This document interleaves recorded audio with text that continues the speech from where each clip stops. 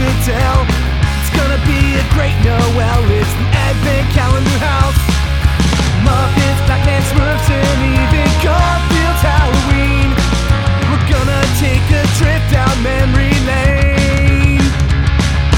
Frosty, Rudolph, and a bunch you've probably never seen. It's Mike and pals that come to entertain. Turn the knob and lift the latch for fun and laughs that can't be matched. And just beware the icy patch. It's the Advent Calendar House. Merry Christmas Eve and welcome to the Advent Calendar House. This year Christmas Eve is special because it also happens to fall on a Scrooge Sunday. So after my Christmas in July season over the summer, I let y'all decide what the dickens we should watch. So I ran a poll asking to choose between 4 different versions, and the winner with nearly half the vote is the version we're covering today, the 1984 TV movie A Christmas Carol, starring George C. Scott as Ebenezer Scrooge.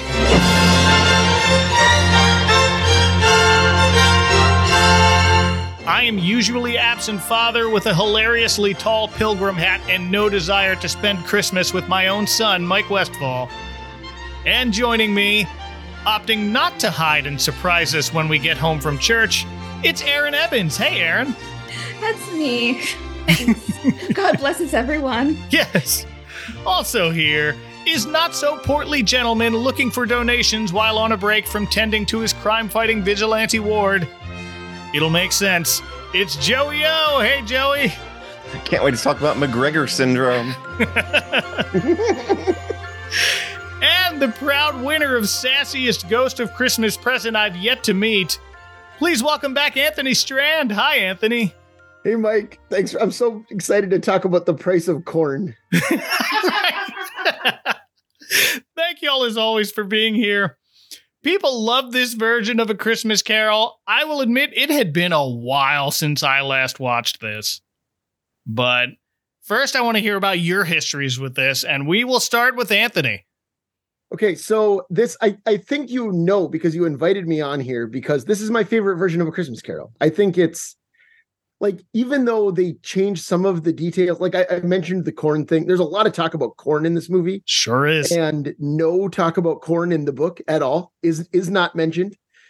That aside, I feel like it captures the tone of the book just about better than any other adaptation.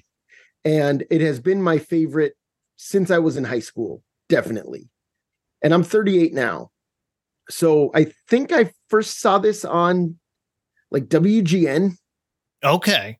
Just on cable on, some December afternoon. And even back then, I loved Muppet Christmas Carol. I loved Mickey's Christmas Carol and all that. But this might have been the first like fully human version of A Christmas Carol that I ever saw. Okay. I was probably 13 or something the first time I saw it. And I just loved it. I didn't really know who George C. Scott was, but this movie made me a fan because I think he's such a delightfully evil Scrooge. So yeah, I've loved it forever, and I've only ever owned it on VHS, and it looks like my VHS might be dying. So oh dear, I might have to invest in a new copy. Yeah, do that. Make sure you get that. Always good to have a physical copy of these old things. Joey, have you seen this one before? Not until this week. I'd never seen it. Wow. Okay, I thought so. I was comparing it in my head to all the other versions. I'm remembering, okay, like how does this scene play out in the Patrick Stewart version versus, Michael Caine doing this scene. And I mean, I've always said that the definitive and my favorite version is Mickey's Christmas Carol, but that is such a short, like, run through the whole story that whenever I see it done in full, I'm like, oh yeah, all these scenes happen. Because I don't think I've read the book since 7th, 8th grade. Oh, wow. Okay. Aaron, had you seen this before? I am surprised I had not. I was born in 1980. I didn't realize it was even during my lifetime. I thought it was before. Because, George C. Scott, you're like, okay, General Patton, whatever. Sure, yeah. But yeah, no, I was surprised I actually hadn't seen it because I very much enjoyed TV movies in my youth, and it's a really well done version. I read Christmas Carol in 7th grade. And I'm like, okay, well, this, so I have a little bit of knowledge of, okay, what follows the actual book more than another version. Obviously, Mickey's Christmas Carol, it holds a special place in my heart. We quote it year long. One of the highlights of Disney World when we went was the dioramas. Yes. Yes, because we went at the start of the Christmas season. The dioramas from the actual, like, depicting these scenes from Mickey's Christmas Carol. However, and also love the Muppets version with Michael Caine, obviously. My favorite is Patrick Stewart one, but I was a little sad that he didn't win that the poll. But I mean, maybe it's just because of the affinity for Patrick Stewart. Again, I'm 43, so he's been on my TV a lot. Sure. And he always seems to just go for it, has a lot of, like, joy in whatever he's doing, even if he's, trying to tell a ghost that he is, just something caught in his teeth, whatever. But yeah, the George C. Scott, I found him to be really good. Very surprised I did not see it before now. Yeah, for what it's worth, the Patrick Stewart one did come in second. It was a rather distant second, but it came in second. So if I can say one thing about that movie, Patrick sure, Stewart, which I love also, it has my favorite version of Fezziwig's Christmas Party. With Ian McNeice and Annette Badland as Mr. and Mrs. Fezziwig, and they're like, they seem like they have so much fun together. Like I like the whole movie, but that scene is like, that's, if I could stitch together my, like, Hall of Fame all-time Christmas Carol, that's the scene from that version that would make it in. That's a good project. I'm gonna have to write that one down. We did we did like a draft of roles from different ones. We did way back when we started in 2017. But scenes, I like that idea. I may do that. Like, if I ever decide to wrap this up, which is far in the future as far as what I have planned out. It's just like there are so many Christmas specials that I want to talk about. So. But I can just see that in my head, like, oh, Spirit, tell me who's grave, and then why it's yours, Ebenezer. I don't know. It's the best. It's the best. I don't remember watching this one as a kid. I remember discovering it maybe 2004-ish, 2005-ish, when I got more interested in finding different versions of A Christmas Carol. And this was one a lot of people had cited as being among the very best. So I'm not surprised it won the poll. Maybe a little surprised that it won by so much. It got 47% of the vote. And 1999 with Patrick Stewart got 26%. Have to wait for another Sunday, I'm afraid, but... One interesting note about this version of A Christmas Carol was that it was directed by Clive Donner, who worked as an editor on the 1951 movie Scrooge starring Alastair Sim. And a couple years after this, he directed another TV Christmas movie I want to cover eventually, Babes in Toyland, the one with Drew Barrymore. And Keanu Reeves. That's the one I grew up with. Keanu Reeves, yup. Oh, yeah. He also directed Oliver Twist with George C. Scott in it a couple of years before this. Oh, that's right. For TV. With George C. Scott was Fagin, which I haven't seen it. I don't know how that is. Seems questionable, frankly. But so this was their second Dickens adaptation together in a row. Okay. I don't think I saw that one either, but I have it pictured in my head. It's probably one of those, like, I remember seeing a commercial for it on some tape somewhere. But this adaptation of A Christmas Carol premiered December 17th, 1984, a Monday night on CBS, which means Scarecrow and Mrs. King, Kate and Allie, and Newhart would not be seen that night. But in the UK, they released it in theaters. I was thinking that, like, wait, this was a TV movie? Like, how was this not a movie? Because, again, I had no idea it was within my own lifetime. I was 4 years, 4 months. But when it aired, I can't, it just seems like so revered that it had to have always been. And I would never have known it wasn't an actual theater film, Yeah, it's very cinematic. Mm-hmm. It really is. And I'm not sure why they decided, make it a TV movie over in the States. But Well, like I said, the Oliver Twist thing, that's 2 years earlier. That aired on CBS as well. Yeah, maybe they had a deal. Yeah, I think it's just like part of a series. Mm-hmm. But if you want to watch this, it's on a few places like Tubi and the Roku channel if you're fine dealing with modern commercials. I couldn't find any copies with original commercials, unfortunately. Oh, I was going to say, it's also on Amazon Prime, like without commercials. That's where I watched it. Okay, yeah, I even saw a couple of uploads on YouTube and I think the Internet Archive.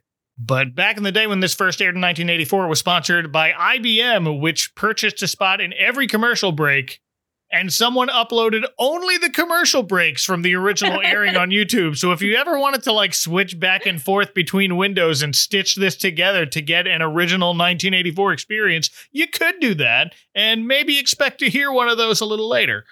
Because when you think of Dickensian times, you think of IBM technology in the 80s. That's right. But let's go. We open to church bells and very eerie music over a very foggy, snow-covered London street as we follow a hearse carrying the recently deceased Jacob Marley, who as usual is dead as a doornail. We are told this by our narrator, who also plays Scrooge's nephew Fred. It's Roger Rees. Yeah. Old Marley was as dead as a doornail.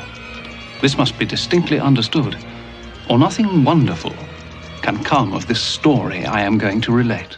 What else do y'all know Roger Rees from? Oh, he is Robin Colcord of Cheers fame. He sure is. Okay. And this is the second time you and I have talked about Rebecca Howe now on this podcast. Yeah, it is. So he is Robin Colcord, and of course he's the sheriff of Rottingham. The sheriff of Rottingham, yep. In Mel Brooks's Robin Hood. But my wife's favorite show of all time is Warehouse 13. Okay. In which Roger Rees was the big bad in the first season, a character named Nick Pearson. So for my wife Roz, if nothing else, I have to shout out Warehouse 13 because that show's on in my house all the time. I've probably seen him in that role more than any other, except for this one, maybe. I feel like that was a show that my in-laws watched, and so I would see bits and pieces of it over there, but sure. Here's the thing about Warehouse 13. Yeah. It's pleasant. Okay. It is. It's a sci-fi show. It's like the USA Blue Skies type of show. Exactly. Okay. It's one of those. It's like the show that it reminds me of most is Leverage, but sci-fi, probably, I would say. It's very team of heist do-gooders kind of, thing. Yeah. Yeah, Roger Rees has a zillion credits on here. Oh, yeah. You probably saw him on The West Wing a couple episodes. I'm sure. Yeah, he's the British ambassador on The West Wing. Yep. Yeah. Yeah, I remember he did some cartoon voice work back in the day, too. Oh, I didn't even look up his voices. I was too focused on, Sheriff of Rottingham. Other thing. Cheers. The other thing. Cheers got demoted to the other thing. That's how it goes. Time comes for us all. Yeah, well, yep. But before we meet Fred, we cut from Marley's hearse to a much more joyful Christmas Eve 7 years later. We got people singing carols in a marketplace. One of the singer's suits and top hats looks so Dickensian. He looked like he was dressed like Gonzo as Charles Dickens. Or Timothy Chalamet as Willy Wonka. One of the two. Same costume. They're interchangeable. Yep. They didn't have to alter that outfit at all. They're same size. They're the same size. Yeah. We see the sights and sounds of Christmas Eve morning as the credits roll. I enjoyed looking through the window at a bunch of wind-up automatons. Oh, no. But they were creepy. No. Weren't they? There was the one that looked like, forgive me for saying this, but Lady Elaine Fairchild is very creepy to begin with. And there was one that looked like someone made that puppet creepier. So. Well, this season's come full circle. But we finally enter Scrooge's counting house and first meet Bob Cratchit, played by the late, great David Warner. 7 years ago today. What's that you say? Mr. Marley died. 7 years ago this very day. The best. Who has been in so many things, but how do y'all know him best? Well, as I kept saying to Aaron, if you recognize David Warner's face, I picture him as the scientist in Turtles 2: Secret of the Ooze.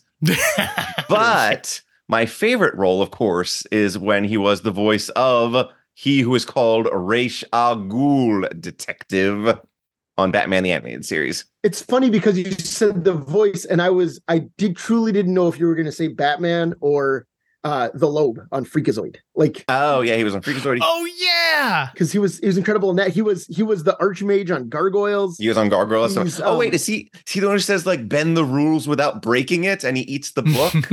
Is that the scene from Gargoyles? That's him too. Yeah. Yes. Yeah.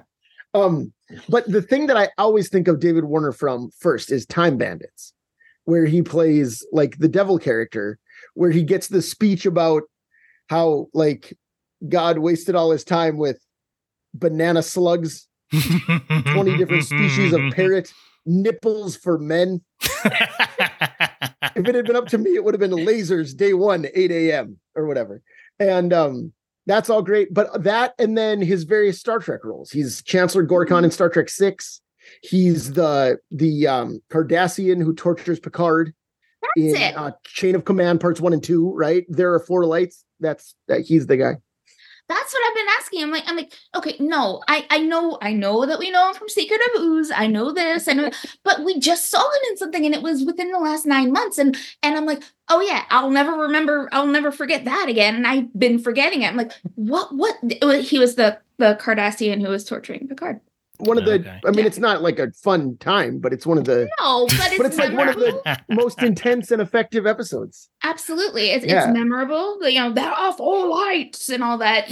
Right. Well, and see, I'm trying to weave as much Picard into this as possible. Right.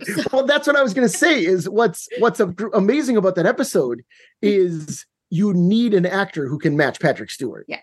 And they got David Warner to do it. Yeah. You know, there it is. Like it's the best. He's the greatest.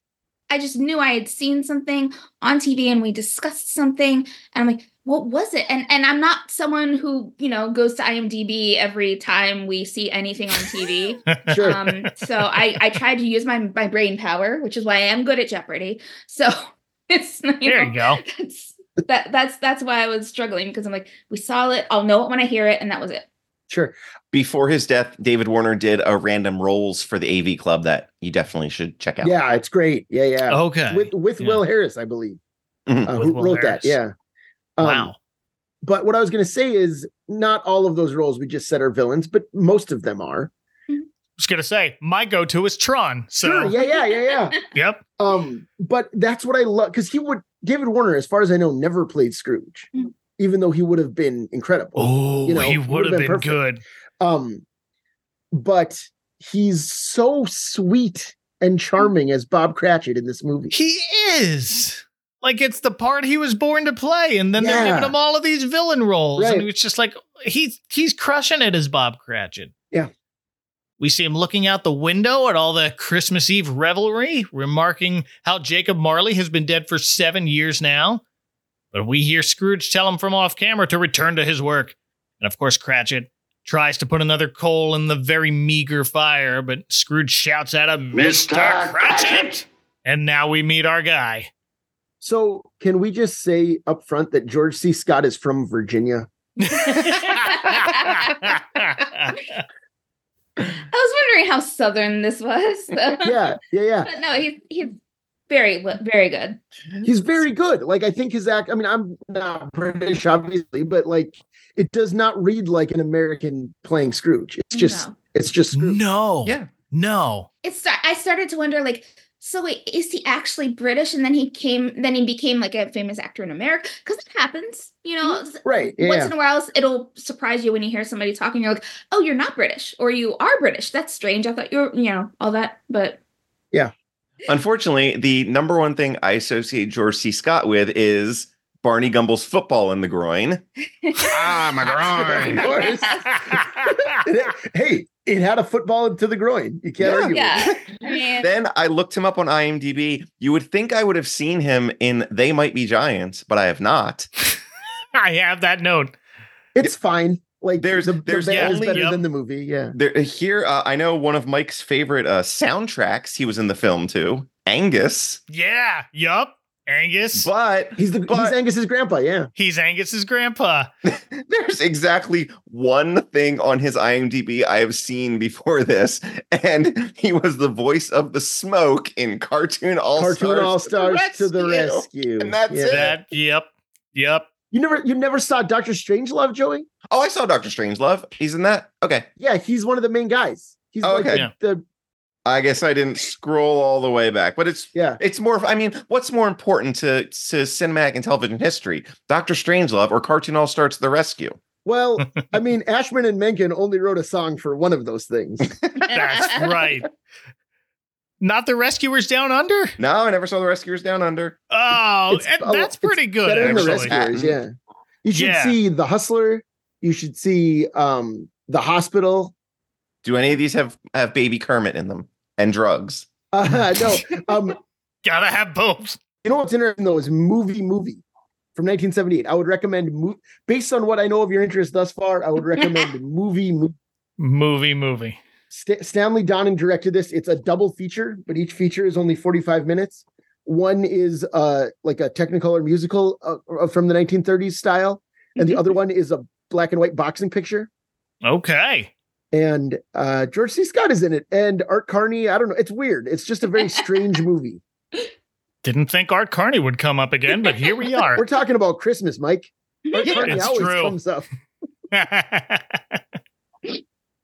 We got JAR, got everything in this segment. Yeah, that's right. But as Scrooge has no time for stoking fires, he points to his shirt and he goes, What is this? A shirt. And this? A waistcoat.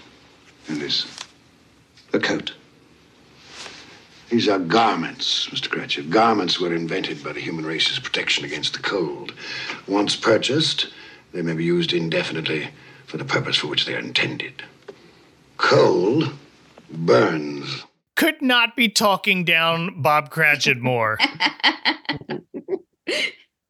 I love that exchange, though. I do. I really do. I mean, that's he's not wrong. No, this is exclusive to this version of A Christmas Carol, but it's like it really sets the tone of this particular Scrooge right out of the gate. I think it did a fabulous job cementing, okay, this is the person that we're talking to. And he might not be wrong, but he's also not very sympathetic. No, he's like the power-hungry thermostat dad. You don't need to turn up the heat. The human body has its own natural heating mechanism. What's that? Shivering. And now Fred enters, has to say Merry Christmas, Uncle twice to get Scrooge's attention. And when he does, he's met with quite a raucous, sarcastic laugh from the old man. I said, Merry Christmas, Uncle. Humbug. I kind of enjoyed that more than the usual quiet grumble of humbug. This Scrooge enjoys making people feel foolish. He does. That's what I was saying up front. Yeah, he's like the most gleeful version of Scrooge about being mean.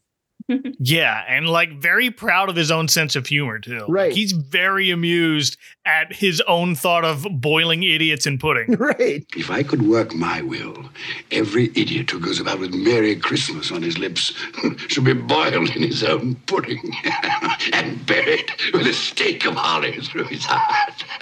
He's the kind of person that, in total silence will laugh at his own jokes inside of his head. Yeah.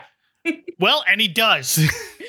The rest of Fred's scene is pretty much by the book, but Scrooge has an additional comment about how he was told Fred's wife brought very little to their marriage. And Fred, of course, explains they love each other, and as usual, Scrooge has heard enough. Good afternoon. Mm-hmm.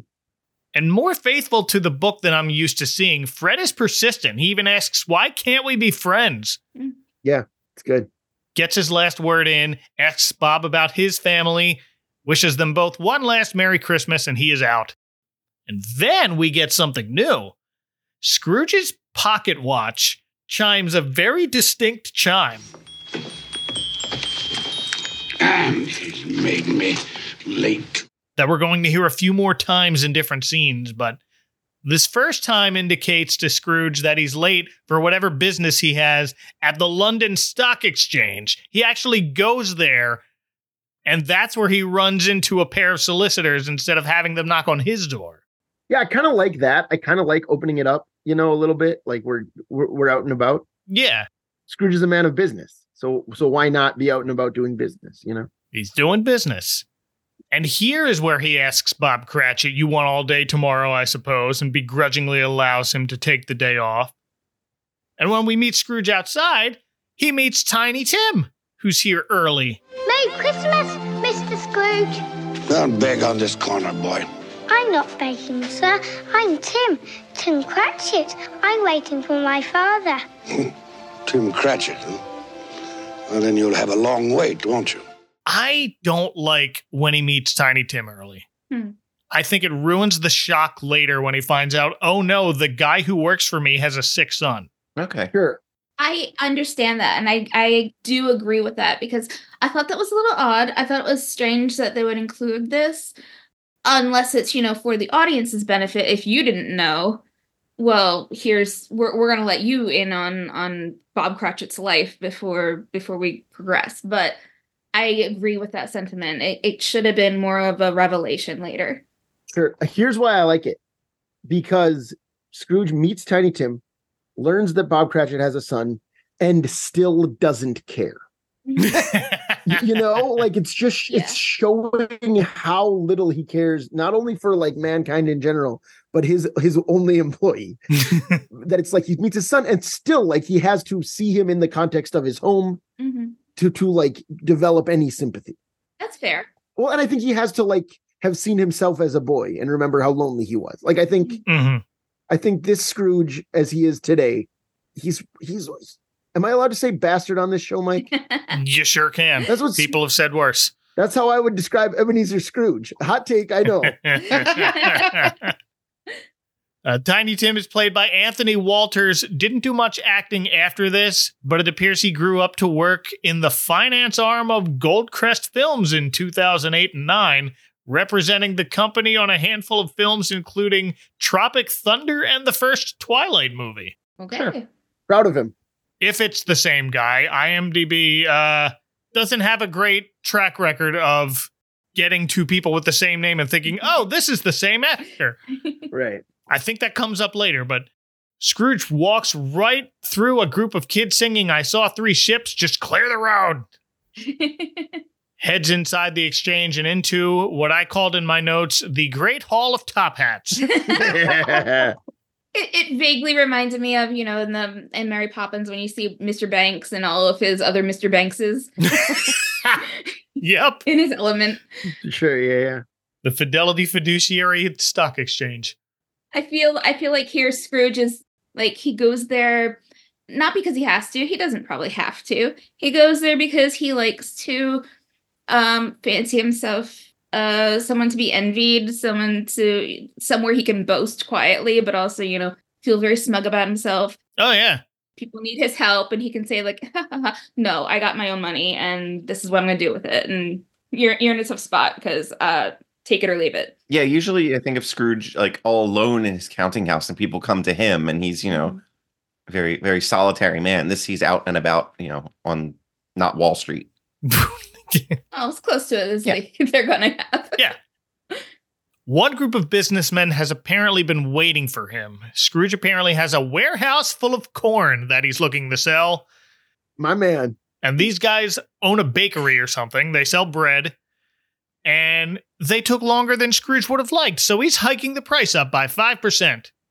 He doesn't care if it makes their bread more expensive. He doesn't even care if he sells the corn. You want my corn, gentlemen, you must meet my quote. Plus 5% for the delay. That's outrageous, Scrooge. You'll be left with a warehouse stuffed with corn. Well, that's my affair, isn't it?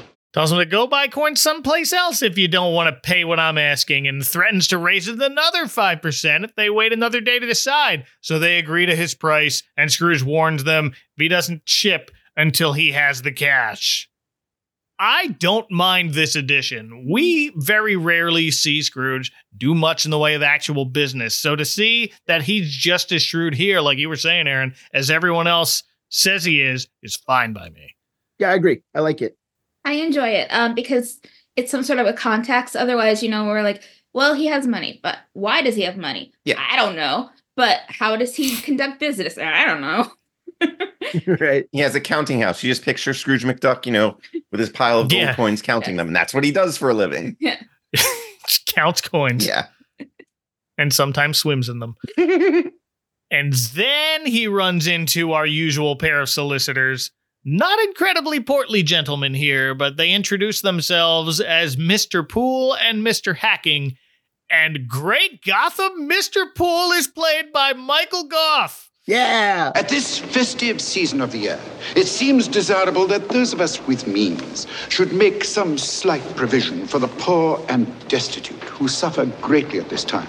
So we're excited because he's the celestial toy maker from Doctor Who, right? That's what we're talking. Sure, I haven't seen that one. Well, it's mostly missing. So okay, 3/4 of it are missing. But yeah, no, he's Alfred. He's Tim Burton's Alfred, of course. Yeah. Yep.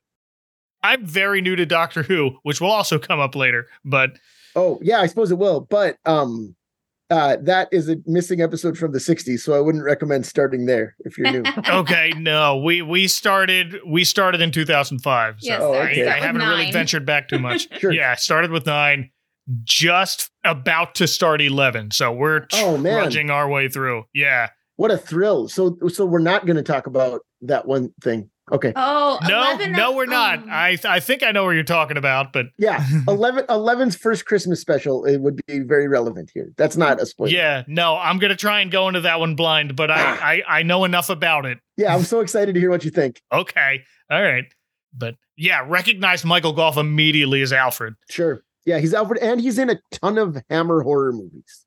Oh, nice. That's right. He was like one of the guys who always plays like some sort of slimy bar owner, or like I presume that's why Tim Burton cast him. Probably knew him from those. Probably. Seems likely, yeah. Mm-hmm.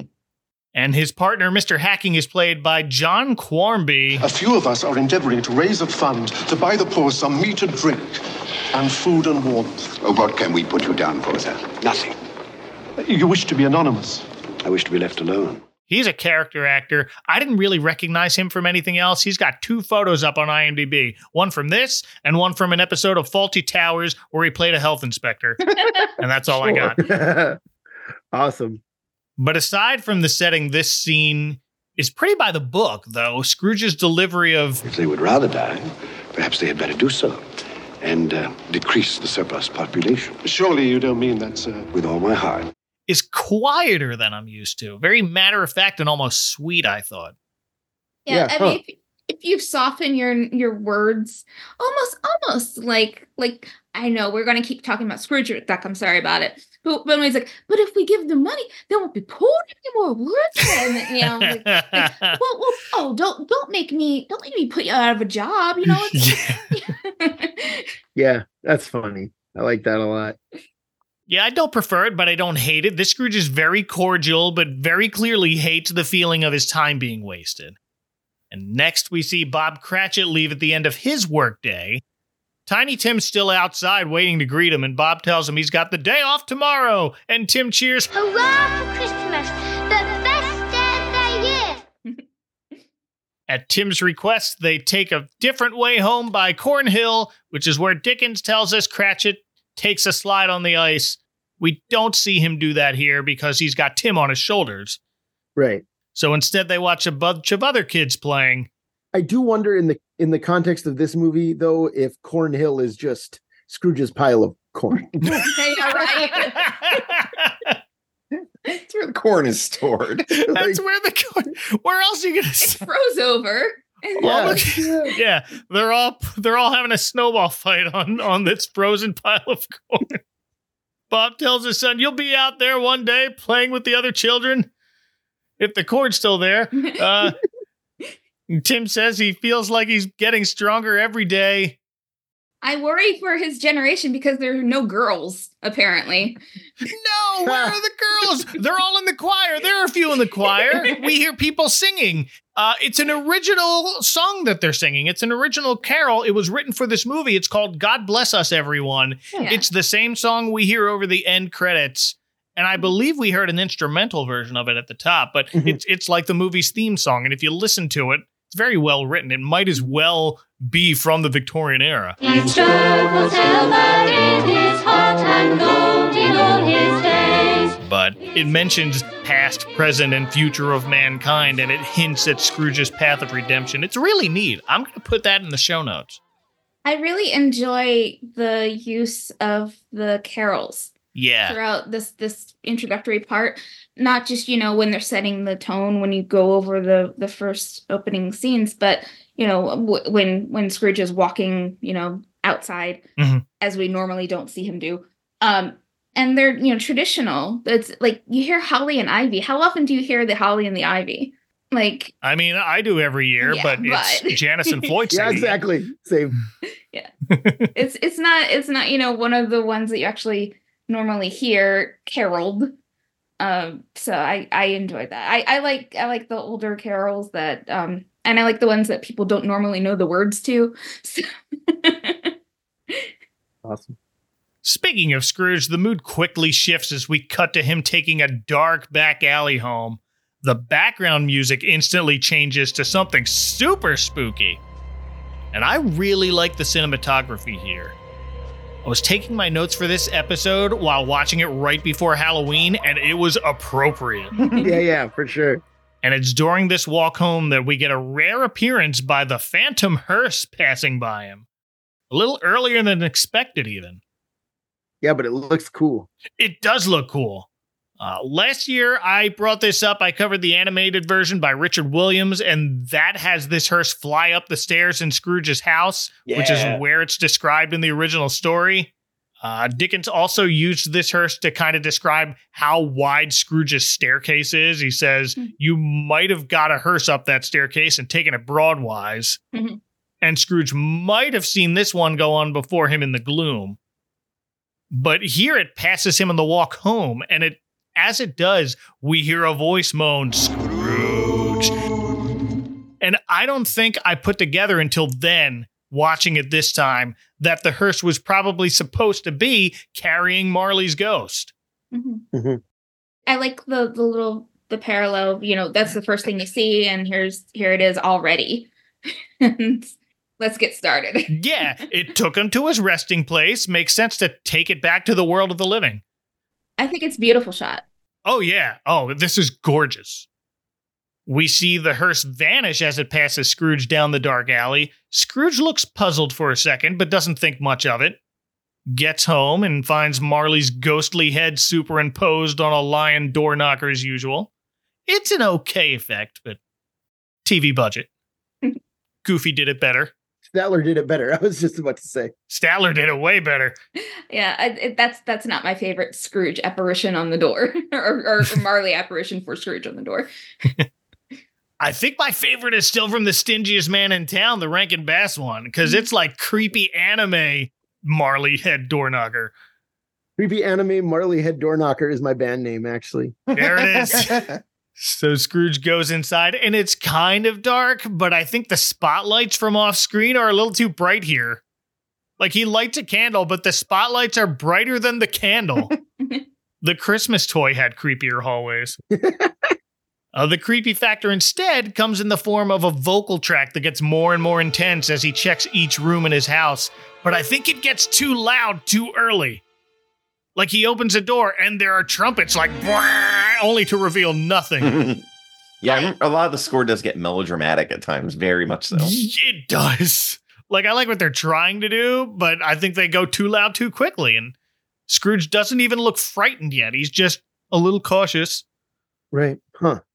I almost expected to see, the shadow of Goofy follow him. Because they linger on him climbing the stairs and his shadow Stark, and I'm like, wait, they're not going to even put a ghost shadow behind you? Okay. They don't do that as often as they should. Yeah. But it was just empty space on that wall. I mean, like, it was framed well for and it didn't happen. Eats in the dark because it's cheap and he likes it. And finally, we hear Marley's ghost moaning again, and his face appears. Wait. What's he eating, Michael? Bread and cheese. His customary gruel. Oh, his customary gruel. But does it suffice, though? It seems like Always. it does in this situation. Oh, Mr. Scrooge, Honey Nut Cheerios, it's Christmas. What I like about the darkness is for a while we were asking each other, so is it just really dark, or all of his walls painted black, or are they just sooty, or are they just dirty? And it kind of seems like the latter. Probably all of the above. Yeah, like and this is a very weird thing that I think of, but I was thinking of the Christmas that almost wasn't, which is if you watch Mystery Science Theater, it's one of the later episodes that they did with Jonah, and Okay. it's the antagonist in that one is someone who wants to evict Santa Claus on Christmas. Yeah, And, Prune. Yes, Prune. Phineas Prune, so that he's PP. Yeah, I don't know this one. Oh man. Oh, you got to check it out. It's about. Okay, go on. It's You gotta check it hilarious out. and it's great. Yeah. But his house is so dusty and so full of cobwebs, and I think that the job of his butler is to make the house more dirty. And that's what it felt like. Yeah, Scrooge isn't paying someone to clean. That's what I said. Yeah. Right. Yeah. I just want to add one thing about Christmas that almost wasn't. Great episode of Mystery Science Theater 3000. Also very fun, like on its own, as just like a good bad movie. Like you can watch it without the riffs and it's still entertaining. Nice. Because sometimes they aren't, Yeah. Yup. Mexican Santa Claus is pretty entertaining without it anyway. Right. Yeah, for sure. Yes. Oh, man. But okay, finally we hear Marley's ghost moaning again. His face appears over a tiled backsplash in the fireplace of The Last Supper, which, interesting choice, that's at the wrong end of Jesus's life. Yeah. That's true. Very odd. That's at the other end. But then the bells start ringing, and which makes Scrooge get up, and the sound of change coming up the stairs are what really start to make him look a little concerned. But then he turns around and he sees the doors unlock by themselves, and there's the horrified look I was waiting for. Up until this point, he had been opening doors, but his main door, right? Yeah. It's just got a normal, like, whatever, the kind of lock that we have on, like, a bathroom door when you don't want to be disturbed, right? Right. But his dressing chamber is, like, bolted like a vault? Why? I don't know. He doesn't want to be killed in his sleep. Yeah, but no, it's got, like, at least 2 locks on this thing, and they all, like, they focus on each one as they slide open very quickly, and then the door swings open, and Marley's ghost enters to sad violin music. His eyes look glazed over. I like the look of this, Marley. I do too. I do. Because, like, in the book, how, like, his jaw drops open, and we see that here. Yeah. He unwraps it. And he totally does it. And they linger. They show him unwrapping the whole thing. Right. And I love that, but I also love the whole makeup adds to that. Mm-hmm. Because, like, even before he does that, he looks like he's falling apart. He does, yeah. And I love it. I liked it, but I was a little irritated because I'm like, but then it's normal. You're not like with your mouth, you don't keep it up. TV budget. Yeah, right. We see for a second his mouth falls open and then he's cool. Yeah, it's just like a party trick he can do. Yeah. There it is. Yeah. Just want to spook you by doing this and taking my good old time. I know. Who are you? Ask me who I was. You're particular for a ghost. Who are you then? In life, I was your partner, Jacob Marley. Marley's ghost is played by Frank Finlay, probably best known as Porthos in the Three Musketeers movies. Yeah, the Richard Lester ones from the 70s. Yep. Also was nominated for Best Supporting Actor in 1965's Othello. He played Iago in that. Oh, wow. Huh. Interesting. I'm sure I have seen him in other things. I don't know him from too much else. No, like Three Musketeers, I've seen at least one of those. So that's where my brain goes. But he's good in this, though. I really like him. He's creepy. Love him in this, yeah. Scrooge impatiently asks him, "Can you sit down?" "I can." Well, do it then. I'm thinking of Pee-wee. I don't know, can you? And he slowly walks over to a chair, dragging his change. Scrooge still isn't convinced he's seeing what he's seeing, and he is extremely pleased with his own joke about more of gravy than of grave about you. I do love that line. We do like saying great that. line, yeah. It's a great line, and when done well and when inserted in the right place, it's just, he's just, I'm a clever boy. Yeah. Well, so do you think you'd prefer Statler and Waldorf to roast him about it? I do. Yeah, sure. Leave the comedy to the bears. And here's when Marley stands up and screams at him, and I laughed. That part wasn't scary. It's that weird. Made me laugh. It's very It It is strange. weird. It's unsettling. Yeah. It is unsettling. It is I very- agree. yeah, I find yeah. it unsettling. There's more of gravy than of grave about you, whatever you are. Humbug, I tell you, humbug! Yeah, and Scrooge cowers, rightly so, as Marley shows some genuine anger with himself about his own fate. Tells Scrooge he's got his own chain that's even longer than his, but that is part of his penance. He's come to give Scrooge hope of escaping his fate. And here's where we stray from the original story for some reason. A lot of adaptations do this. Marley tells Scrooge to expect the first of 3 spirits when the bell tolls 1, fine. But the second on the stroke of 2, and the third, more mercurial, Marley says, shall appear in his own time. Why? What? Well, I think in the book it's weird. Like I truly don't understand why Dickens says it's going to be 3 consecutive nights in the first place, and then has Scrooge be like, but it was all in one, the spirits did it all in one night. I don't understand why, so I think changing it is fine.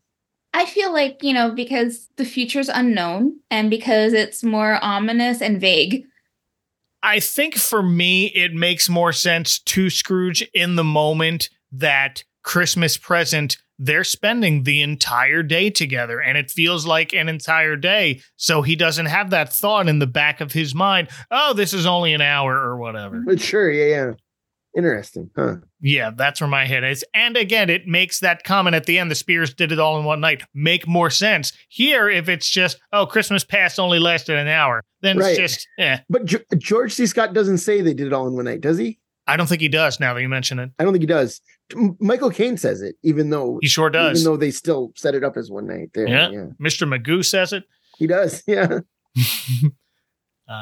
Anyway, Marley's ghost wraps his jaw up again, and the window opens by itself, and we see him float out into the dark of night. You got to wrap your jaw before you go outside. Absolutely. You'll catch your death. Well, it's cold. Yeah, Exactly. you'll catch it. Second time. We hear the wailing of other souls, but Scrooge looks out and sees nothing, and I was a little disappointed. Yeah, that's that budget you're talking about. Yeah, gives a humbug and then looks back at the door, which is locked again. And he shakes his head and says, something I ate. I was wondering if we were to infer that then there are other ghosts being visited, or people were being visited by other ghosts. All, this is a thing that happens on Christmas. Like, oh, there's a lot of murmuring outside. I guess everyone's getting a ghost right now. Like, Yeah. This is yours. Mhm. It's a mass haunting. you can't return it. No. So we get to 1 o'clock, and Scrooge's pocket watch chimes again. He slowly sits up, pauses, waits, nothing at first, which is by the book. Grumbles, just a dream, and then a strong wind blows through, followed by a growing light, and into the window enters our ghost of Christmas past with some fantastic 80s hair. Yes. Yeah. What business brings you here? It is for your welfare that I appear. I can think of no greater welfare than a night of uninterrupted sleep. Be careful, Ebenezer Scrooge. I speak of your reclamation. The ghost of Christmas past is played by Angela Pleasance, daughter of Donald Pleasance from the Halloween movies. Her dad is Michael Myers' psychologist. Sure is. Wow. Well, that makes more sense. Yeah, it does. No, she reminded me. It's like, I don't know, like Glenn Close dressing up like David Bowie with Yeah, like kind of. glitter. Yeah. Oh, yeah, lots of definitely. glitter. Yeah. Yeah. Here's where else I mentioned Doctor Who in my notes, because she played Queen Elizabeth I in the episode where the 10th Doctor and Martha go back and meet Shakespeare. Right, for approximately 30 seconds at the end. Yep. She shows up to yell at the Doctor as he runs back into the TARDIS. Yeah. That's right. And when they pay it off, the Queen's much younger, so it's not her anymore. It's Joanna Page. Right. But in 1978, she was in a TV movie adaptation of Les Miserables as Fantine. But Christmas past, she's carrying a large candle cap. I'm glad they kept the candle cap. Yeah, me too. Because it's such a weird image in the book, and you don't see it all that often. It is, yeah. It's in Magoo's. It's in Richard Williams. Is, yep. It's in you see it in animation more than anywhere else. You do, right. Just because that's a big prop. Right. But it looks genuine. It looks great. Scrooge asks if she can put it over her glowing head, and she's offended. Says, I carry the light of truth. Would you put it out? Yes, Scrooge. Yes. It doesn't sell his corn. Yeah, he wants to get this over with quickly, so he matter-of-factly tells this ghost, well, let's get on with it. And fog starts to build around them, and we see the past in the reflection of the candle cap before we fade into it. No flying out the window. Sorry, y'all. I think it's a nice effect. Yeah. Yeah. You can't, always visually transport somebody or physically or through the air or whatever. Right. It's a nice segue, and I'm glad that each spirit has their own method. Yeah, they do. Like, everyone has their own way of transitioning from one scene to the other, and this one does it very well. But we arrive at Scrooge's childhood, and his first remark is, the air is so clean. Pre-industrial revolution is what I said. That's right. Yeah. Realizes where and when he is and sees his childhood friends and calls out to them. He remarks how happy they all seem, and this ghost says, that's right, they do. Yeah, I love it. This ghost talks a lot, and it made me laugh. Well, I think she and Christmas Present, as we'll see, both are like very short-tempered compared to a lot of adaptations. Like, I don't know about that, but they're just very blunt. They're very blunt with Scrooge in a way that some aren't. Yeah, sassy is what I blunt. Yep. And but I think that's kind of what he needs. I think they're like speaking his own language to him. Yeah. Yep. I think if it were more flowery, I think if it were more subtle, he wouldn't respond. Yeah. This particular portrayal of Scrooge and these particular portrayals of the ghosts bounce off of each other well with their tones to each other. So we head into school, and Scrooge doesn't seem shocked at all to see himself as a boy. Well, he already saw his friends. He knew they were there. Oh, I guess so. Yeah. Ghost points out he's all alone, and Scrooge says fondly, he has his friends. He has Alibaba, referring to his books. Yes, which is in the book and like never comes up. No, never. I've only seen it once. Like, Richard Williams has like a scene of like pictures in his head. Yeah. Of like, you can see an animated Alibaba there. I liked that. He's like, I have friends. I have these famous literary characters. Sure. Yeah. You're telling me that. Yeah. Ghost is like, you don't have real friends. And he shoots back, Robinson Crusoe, not real. Yeah, it's great. Which is, well, it's just straight out of the book again. Yeah. Like it's such a thrill to hear. Yeah. But the way that they deliver it is we're venturing into Velveteen Rabbit territory in A Christmas Carol. I enjoy it. I like that. Because it paints a sad picture and one that he's really indignant about. And I believe that the ghosts are as well. Like see, and they're like, yeah, see, right? Sad. Yeah. But we fast forward to another Christmas, and the young Scrooge is a bit older now. This younger Scrooge is played by Mark Strickson. Yeah. Oh, I think I should warn you, Miss Bell.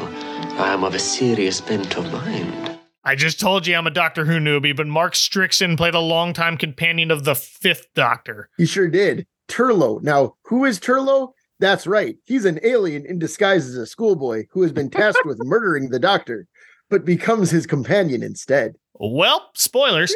No. Sure. That's his first story. That's how he's introduced. Oh, perfect. All right. Spoilers from like 60 years ago. Yeah, I mean, like 1982. But right. I'll be fine. But no, I mean, that's his first story. And it's one of the all-time great setups for a Doctor Who companion, I think. And I think he's real good in this too. Yeah, no, he's very good as young Scrooge. And he's nothing like Turlough, who's like a sniveling little, like, petulant child. Okay. Yeah, and he doesn't play that here at all. No. So. But Mark Strickson is a producer and director now. Looks like he directs a lot of science documentaries. There's one called Modern Dinosaurs. There's several about volcanoes. And he is still playing Turlough in audio dramas made by Big Finish Productions.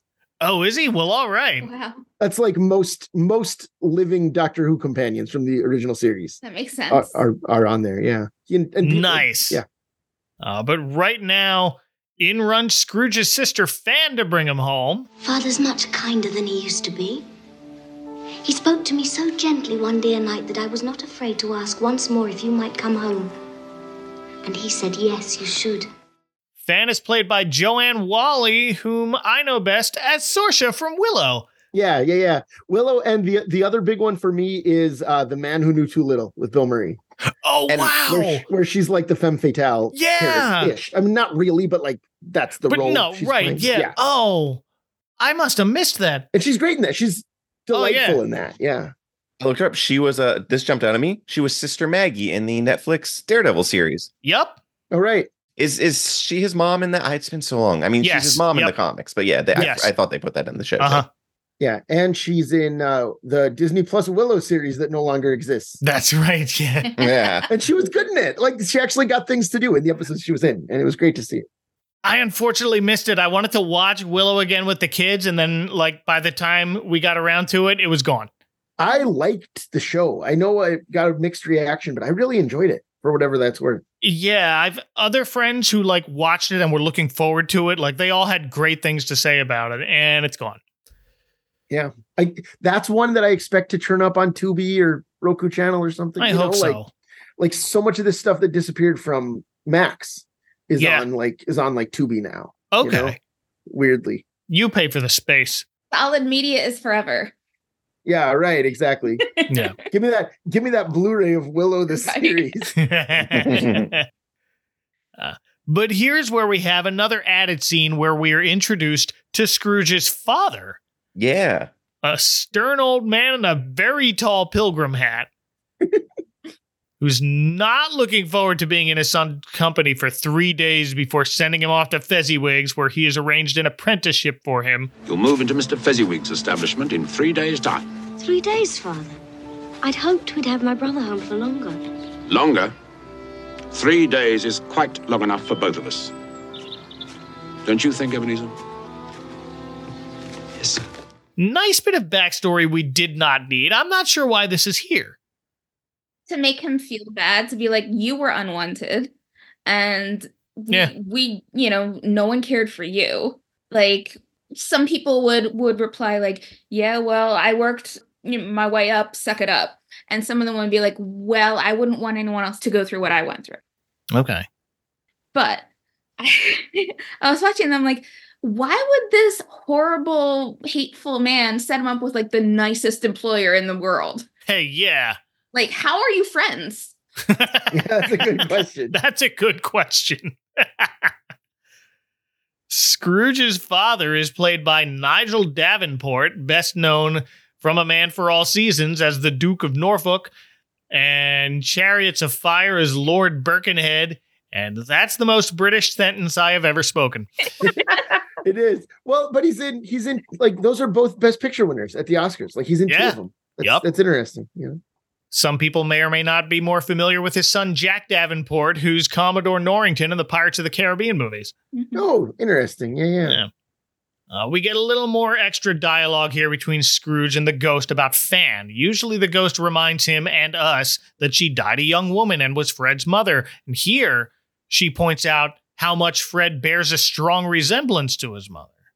Is that from the book? Because that's something I felt that really... It is. Okay, it really jumped out at me. I feel like it's something they don't ever emphasize in the other adaptations, but they really go into it like that's more... There's a lot more depth, like we were talking about Scrooge's father, about his family, that like, why did he end up like this?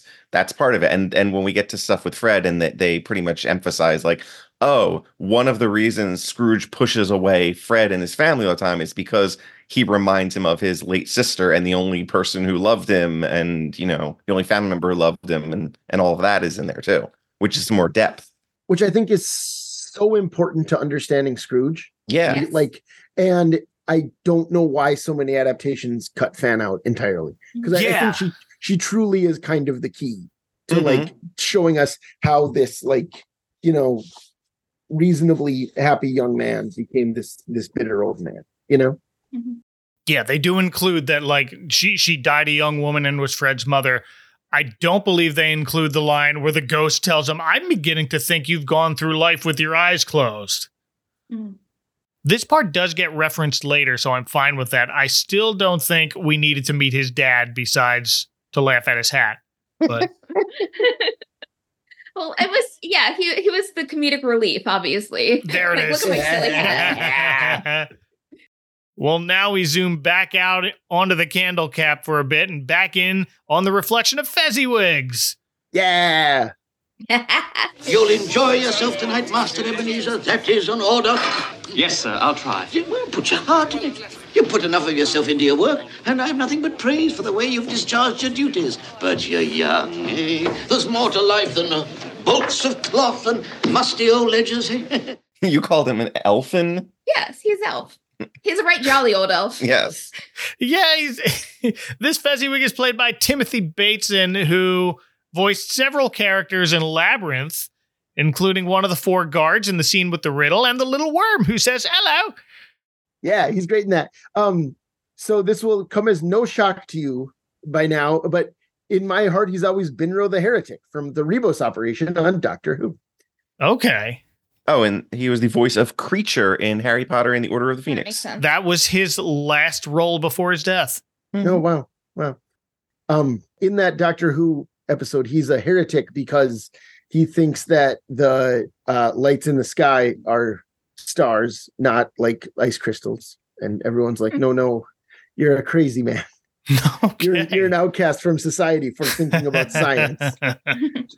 He's great. He's truly great. It's one of the all-time greats. Tom Baker. I mean, it's like one of the classic Doctor Who stories. Okay. But I am looking forward to all of these Doctor Who episodes I've never seen.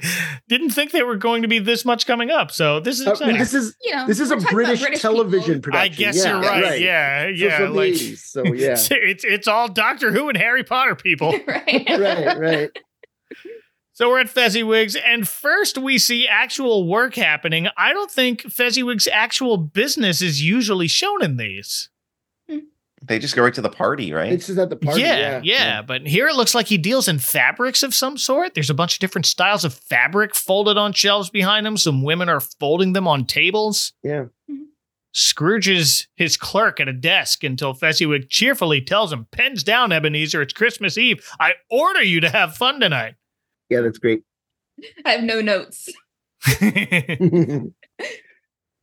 Did you cover An American Christmas Carol yet on the show? Yes, you haven't. You did. Just Okay. this season. So just did. Okay, that goes really into the Fezziwig's character's work. Like yes, it does.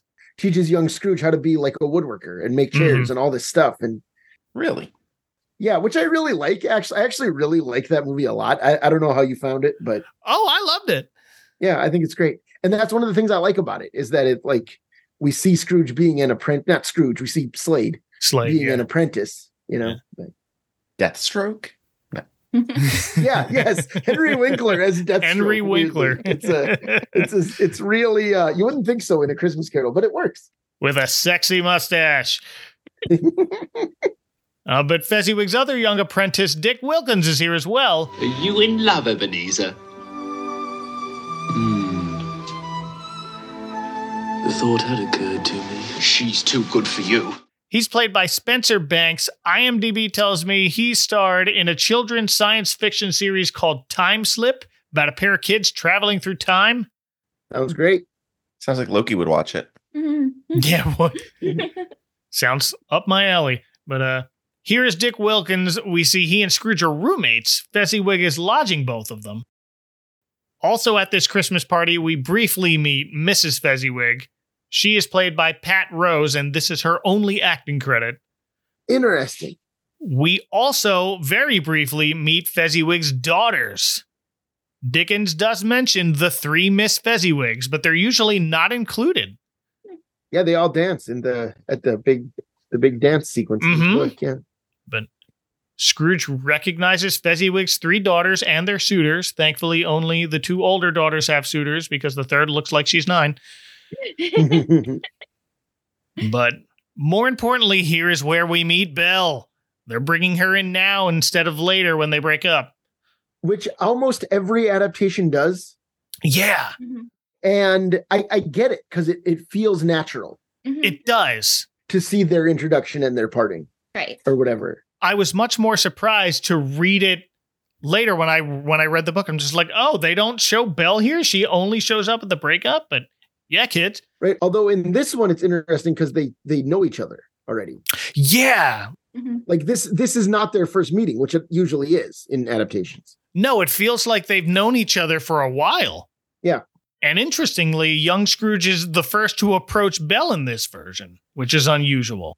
But shyly asks her to dance and even sneaks her a kiss during the scene before they run off together. I consider seriousness to be an admirable trait of character, but it can be overdone. I should take heed of your advice, ma'am, and go through life with a grin on my face. Belle is played by Lucy Gutteridge, who earlier in 1984 was in Top Secret alongside Val Kilmer in his first movie. Yeah.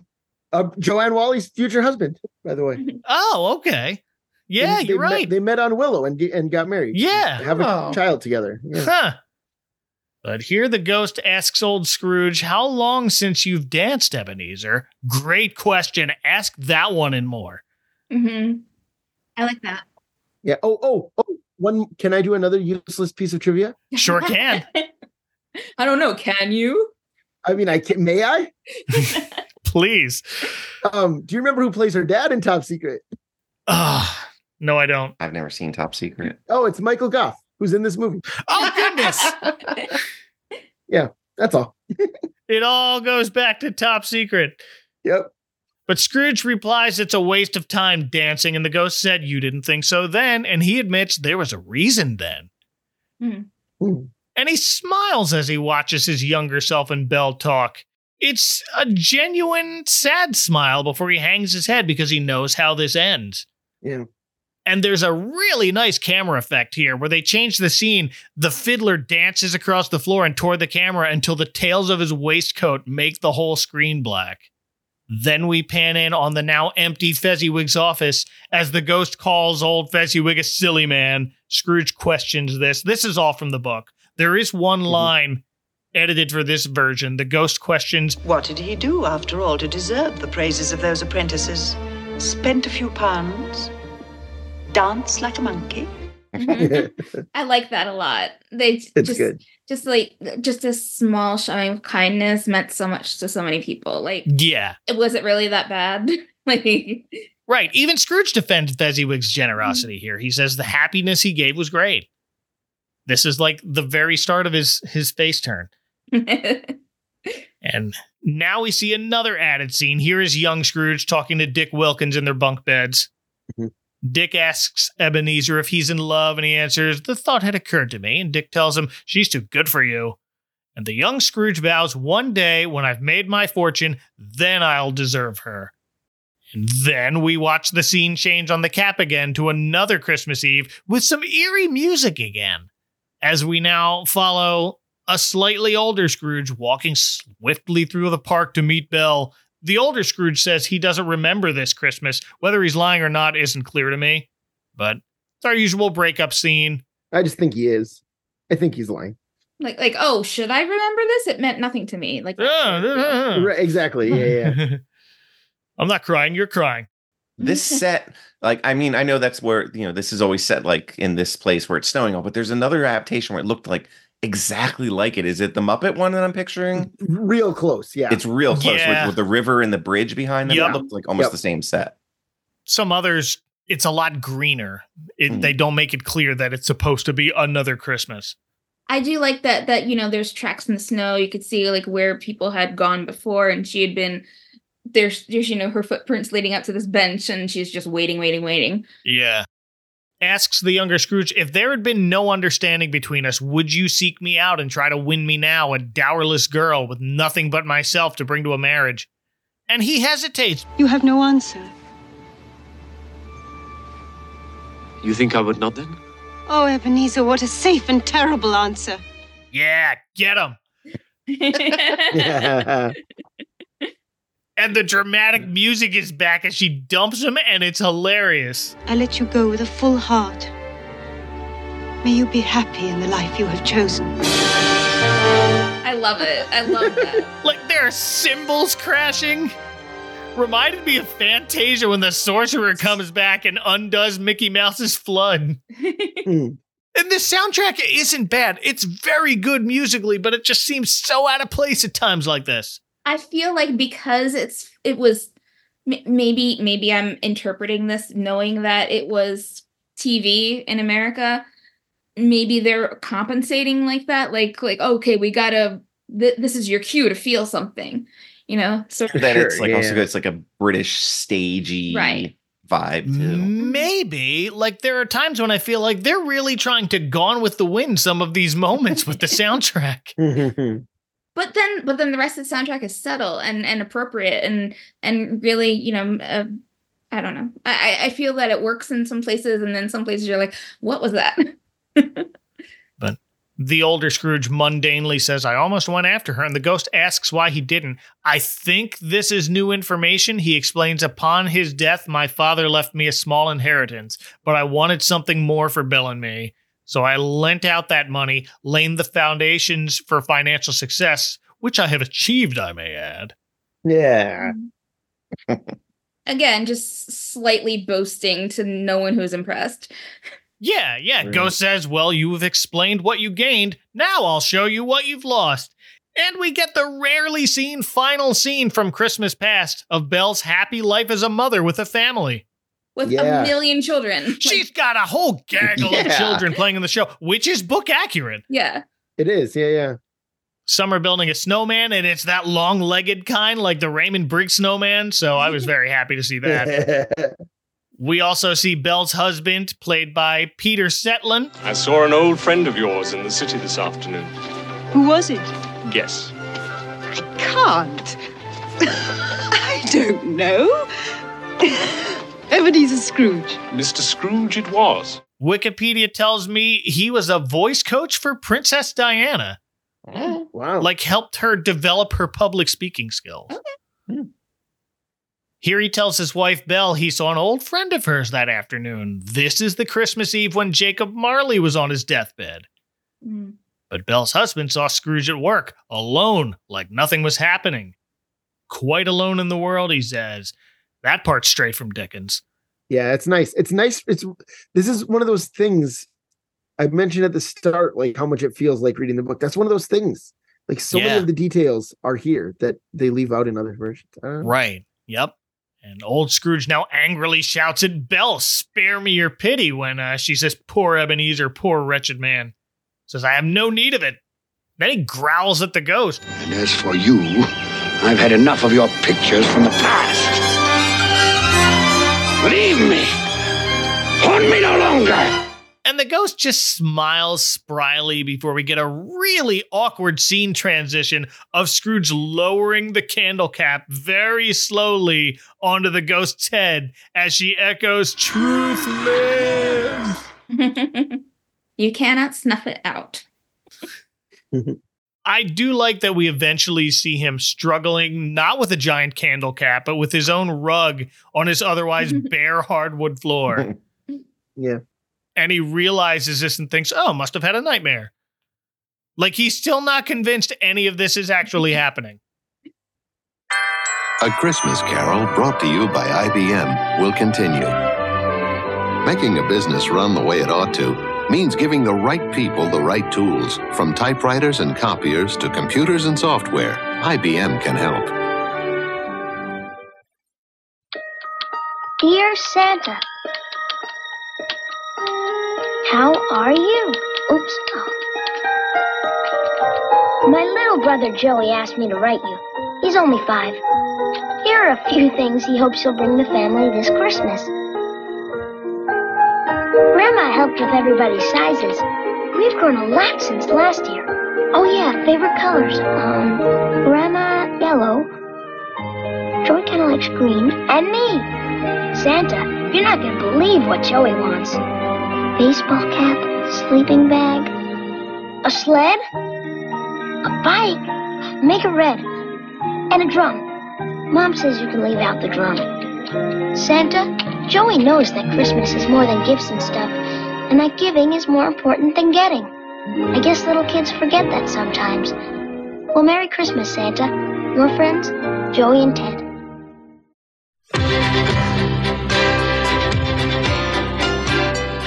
To learn more about Charles Dickens and Christmas, the Library of Congress suggests these books. A Christmas Carol by Charles Dickens, Charles Dickens, His Tragedy and Triumph by Edgar Johnson, Christmas Customs Around the World by Herbert H. Wernicke. These and many other interesting books are waiting for you in your local library and bookstore. Visit them. They'll be happy to help you read more about it. This December, the Christmas Podcast Network is bringing you the ultimate dose of holiday hilarity. It's the Christmas Podcast Network All-Star Comedy Christmas Show. We've gathered your favorite podcast hosts from the Christmas Podcast Network for a night of nonstop laughter, festive fun, and more Christmas cheer than you can shake a candy cane at. All your favorites are here, ready to light up the stage with comedy that's hotter than chestnuts roasting on an open fire. I've got a joke for you. Why did the Christmas tree go to the barber? I don't know, Mike. Why did the Christmas tree go to the barber? It wanted a trim. That's a tremendous joke, Mike. We prepared a holiday medley featuring all of the classics with a comedic twist. Rudolph the red-nosed reindeer had a very shiny rubber chicken. Speaking of rubber chickens, did you hear about the one that auditioned for a Christmas play? Oh no, not more chicken jokes. Ouch, that was dumb. I mean, we couldn't get any of the writers from Breaking Bad or The Sopranos in here to punch this up just a bit? No? No? Anybody? No? Do you think they'll deliver a punchline tonight? If they do, it'll be a Christmas miracle. Expect holiday sketches, hilarious improv, and some surprise festive twists that'll leave you rolling on the floor like a snowball down a hill. Should I do a dramatic reading of Dickens? How about a Frosty the Snowman-inspired rap that will slay the crowd? That's no good. I've been working on my George Bailey impression. What do you think? Merry Christmas, you wonderful old building and loan! You've nailed it, Scott. Now who's up for a game of Christmas charades? This is Merry Madness, and I love it. Tonight's special is a gingerbread stew.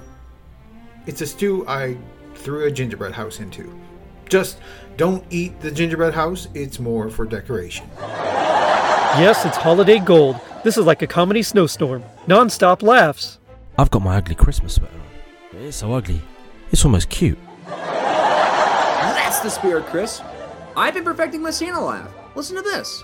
Ho, ho, ho! You know, I've been practicing my own Santa impression. Ho, ho, ho. This Santa sounds a bit like a pirate, no? Let's make sure we're all on the nice list tonight, okay, folks? I've got presents for everyone. But beware, some might just be empty boxes filled with holiday puns. Now, who's up for some festive improv? So mark your calendars for December 32nd, set those reminders, and get ready for a Yuletide laugh riot. I've got a list of dad jokes longer than Santa's naughty list. Speaking of lists, did you hear about the snowman who wanted to be on the nice list? Yeah, he was aiming for a flurry of good deeds. How about a little holiday magic? Watch me turn a candy cane into a string of twinkling lights. Lights. Watch me turn this candy cane into a spaghetti noodle. That is possibly the most creative trick I've seen. I've got a joke for you all. Why did the Christmas cookie go to therapy? I don't know, Charlie. Why did the Christmas cookie go to therapy? It was feeling a little crummy inside. That's enchanting, Charlie. Maybe we should tell ghost stories. Nothing like a good Christmas scare. This is shaping up to be the jolliest night ever.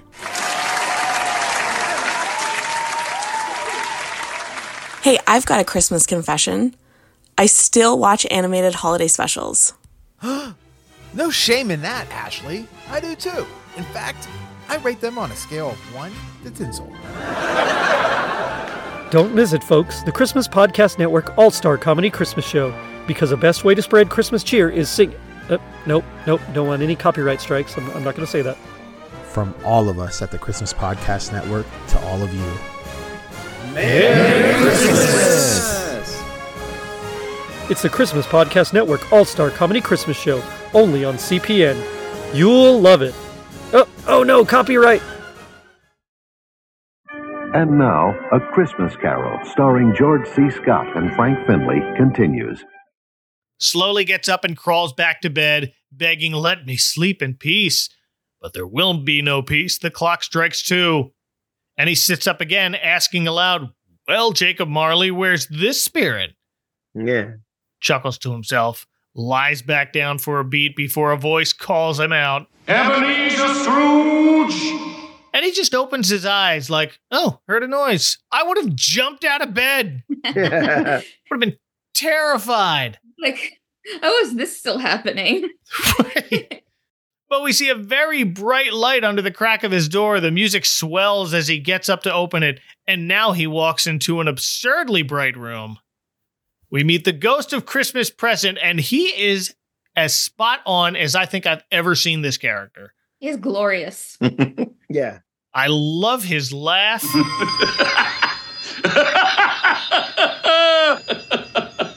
You've never seen the likes of me before, eh?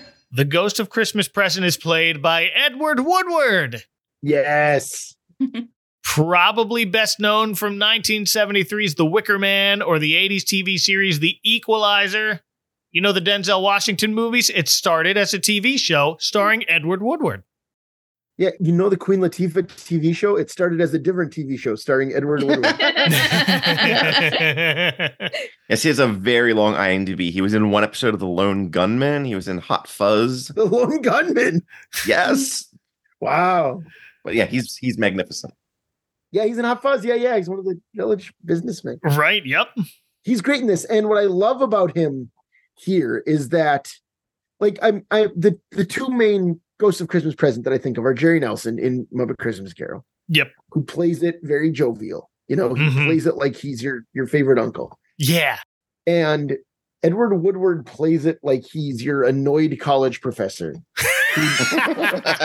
Wow. Yes. Who knows your potential and like just wants you to cut the crap and do what he knows you can do. Uh-huh. Oh, that's a perfect description. Yeah. Thank you.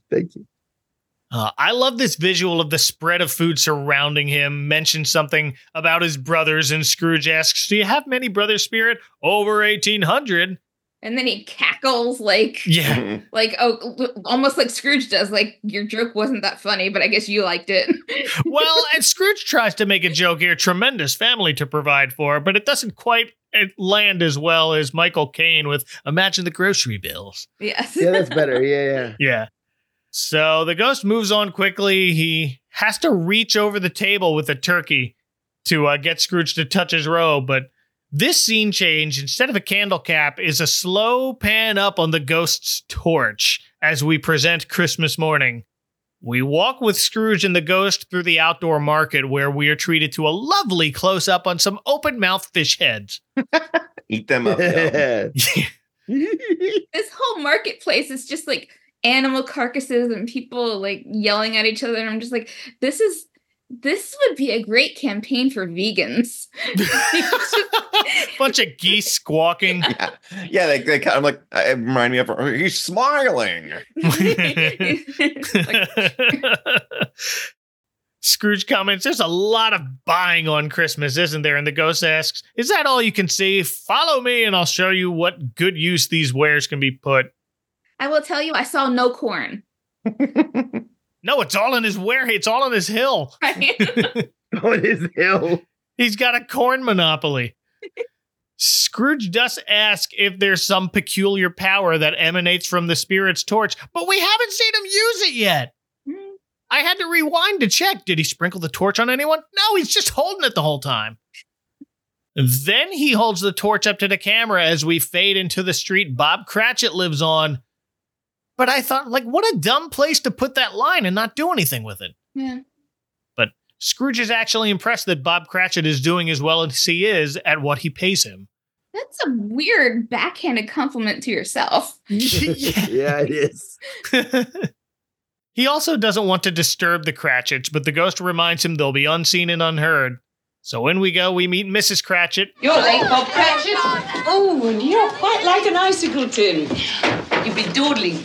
Played by Susanna York, whom I know best from the Superman movies as Superman's biological mother, Lara. Superman's mom. Yep. Also nominated for an Oscar for Best Supporting Actress in They Shoot Horses, Don't They? And in 1970, she starred as Jane Eyre in the TV movie alongside George C. Scott. Yeah. And she's 100% adorable in Tom Jones, the Albert Finney movie. Oh, yeah. Where she plays the mostly unrequited object of his affections. Mm-hmm. I don't love that movie, but like she and Albert Finney are delightful together in it. I haven't seen that in a long time. And I think she and David Warner are delightful together here. They are. Like, I think they have the most warm and natural chemistry. Yeah. That just shows how well she can work with all of these different actors. Yeah. Yeah. And two of her actual children play two of the Cratchit kids. Oh. Okay, that makes sense. Oh, is that right? Yes. Are they the ones that are unnamed? No, well, Sasha Wells plays Belinda. No one makes a better pudding than you, Mother. And Orlando Wells plays... Wikipedia lists this character as Michael Cratchit, but they do not name this other kid. Here they are! Yeah, well, even in the book, it's Martha, Peter, Tiny Tim. And the rest. Yeah. No, and the two smallest Cratchits. Right, yeah. Martha, Peter, Belinda, Tiny Tim, and the two smallest Cratchits. I mean, there's always Belinda, but that's... Yeah. At any rate, it's a lot of kids. It's a lot of kids. Our reaction was like, Joey's like, how do you have so many kids? And I'm like, one, they're probably Catholic too. What I wonder what the child mortality rate was in Dickens' time. I'm not sure. I mean, higher than now, certainly. Well, sure, yeah. and what's now is still pretty problematic. Yeah. Yeah. But yeah, one unnamed Cratchit kid is named Michael on Wikipedia, and I didn't see it anywhere else. Just Wikipedia decided, give this guy a name. Michael Cratchit. Michael, okay, yeah. The other one is named in the film. It's very quick, but during dinner they call her Alice. But on Wikipedia, someone named her Nancy. Probably because she's played by Nancy Dodds. Smell the goose cooking, Martha. Yes, it makes my mouth water. This is her only IMDb credit. It's also the only IMDb credit for the two older Cratchit kids. Kieran Hughes plays Peter Cratchit. That one's real. Peter, save some for the rest of the family. Just testing the cooking, Mother. IMDb also lists some credits as a camera operator, but those also date back to 1984 when he's clearly still a kid here, so they messed up. So probably not him. No. And then Martha Cratchit is played by Louise Gasser, who does not play her cute little game where she hides and pretends she isn't there when Bob arrives home with Tiny Tim. She's just there. He's just there. At the end of this movie, it does say, like, okay, here's Belinda Cratchit, and then it's just like other Cratchit children. Cratchit boy. Cratchit boy, Cratchit girl. It's probably their real name. Michael, Orlando. I don't know. But yeah. That's your alter ego, Michael Orlando. Michael Orlando. It's like Ron Mexico. Ron Mexico. Oh dear. But when Bob and Tiny Tim come home, the younger Cratchits lift up Tiny Tim and walk him out of the kitchen, and Scrooge remarks, "Look how they support him." And the ghost is surprised, asking, "What did you say?" And Scrooge replies, "Oh, nothing. You didn't see me feel my feelings." Yeah. Yeah, man, you met him earlier. That's why you're not surprised. And that's also why I don't like when they do that sometimes. It ruins this moment of realization that, oh, this is what Bob Cratchit is having to support at home. Yeah. Right. Bob proudly tells his wife of the lame beggar's walk line. He adds, Tim seems to be getting stronger and he has hope. He then takes Peter aside. I met by chance this morning at church a fine gentleman, Fred Hollywell by name. Okay, that's Scrooge's nephew. They gave him a last name for no reason. But here, Fred remembered Bob has a son coming of working age and offered him a job of 3 shillings and 6 a week starting Monday. Peter's excited because now he gets to help his parents. Bob adds, more importantly, you'll be embarking on a fine career. Scrooge, who is like leaning in a bit more closely to listen to this conversation because, they're talking about business, scoffs, starting the boy at 3 and 6 a week. No wonder Fred's never been able to put by a penny. Mm-hmm. Yeah. And the ghost suggests perhaps he's put by more than money, but Scrooge is convinced, no, Fred's doing this to spite me. Is that from the book? Because I don't remember that connection ever being made in another version. Parts of it. Like, Okay. Dickens does have a scene with Bob telling Peter he's lining up a job for him, but I don't think it's explicitly with Fred. Yeah, I think that's right. I don't think it is with Fred. I'm looking. I'm double checking. I'm like, scanning through the text right now. Sure. And the original text is actually 5 and 6 so they knocked it down to this for some reason. I can't even imagine, other than to show how little Bob must be making. Yeah. That Scrooge would be outraged that that's too high a price. I don't know. Right. I kind of like the idea of Fred offering Bob's son a job, though. I do too, because it's something that Fan would have done. Right. And like when we see them together early, like clearly they get along. Yeah. He thinks highly of Bob, like Fred genuinely cares. How's your family? Right. Exactly. Oh, you got a kid who's of working age. I'll put him to work. Yeah, right.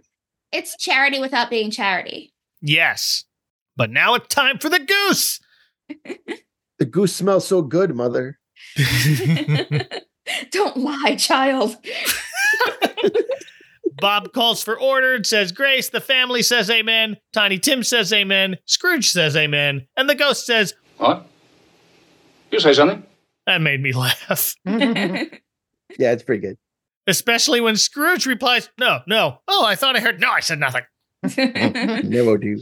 Then Scrooge notes it's a very small goose. I didn't think it was that small. I mean, I guess considering how many people it has to be divided up into, and there wouldn't be much in way of leftovers. I guess so. Right, there's 8 of them, yeah. Compared to the one Mickey has, I mean, Yeah, the one that's Mickey true. has That's a plum. a Canadian. But compared to Scrooge's customary gruel, you would think it would look pretty generous. Right, yeah. Which is watered down and, more Right. gravy than grave.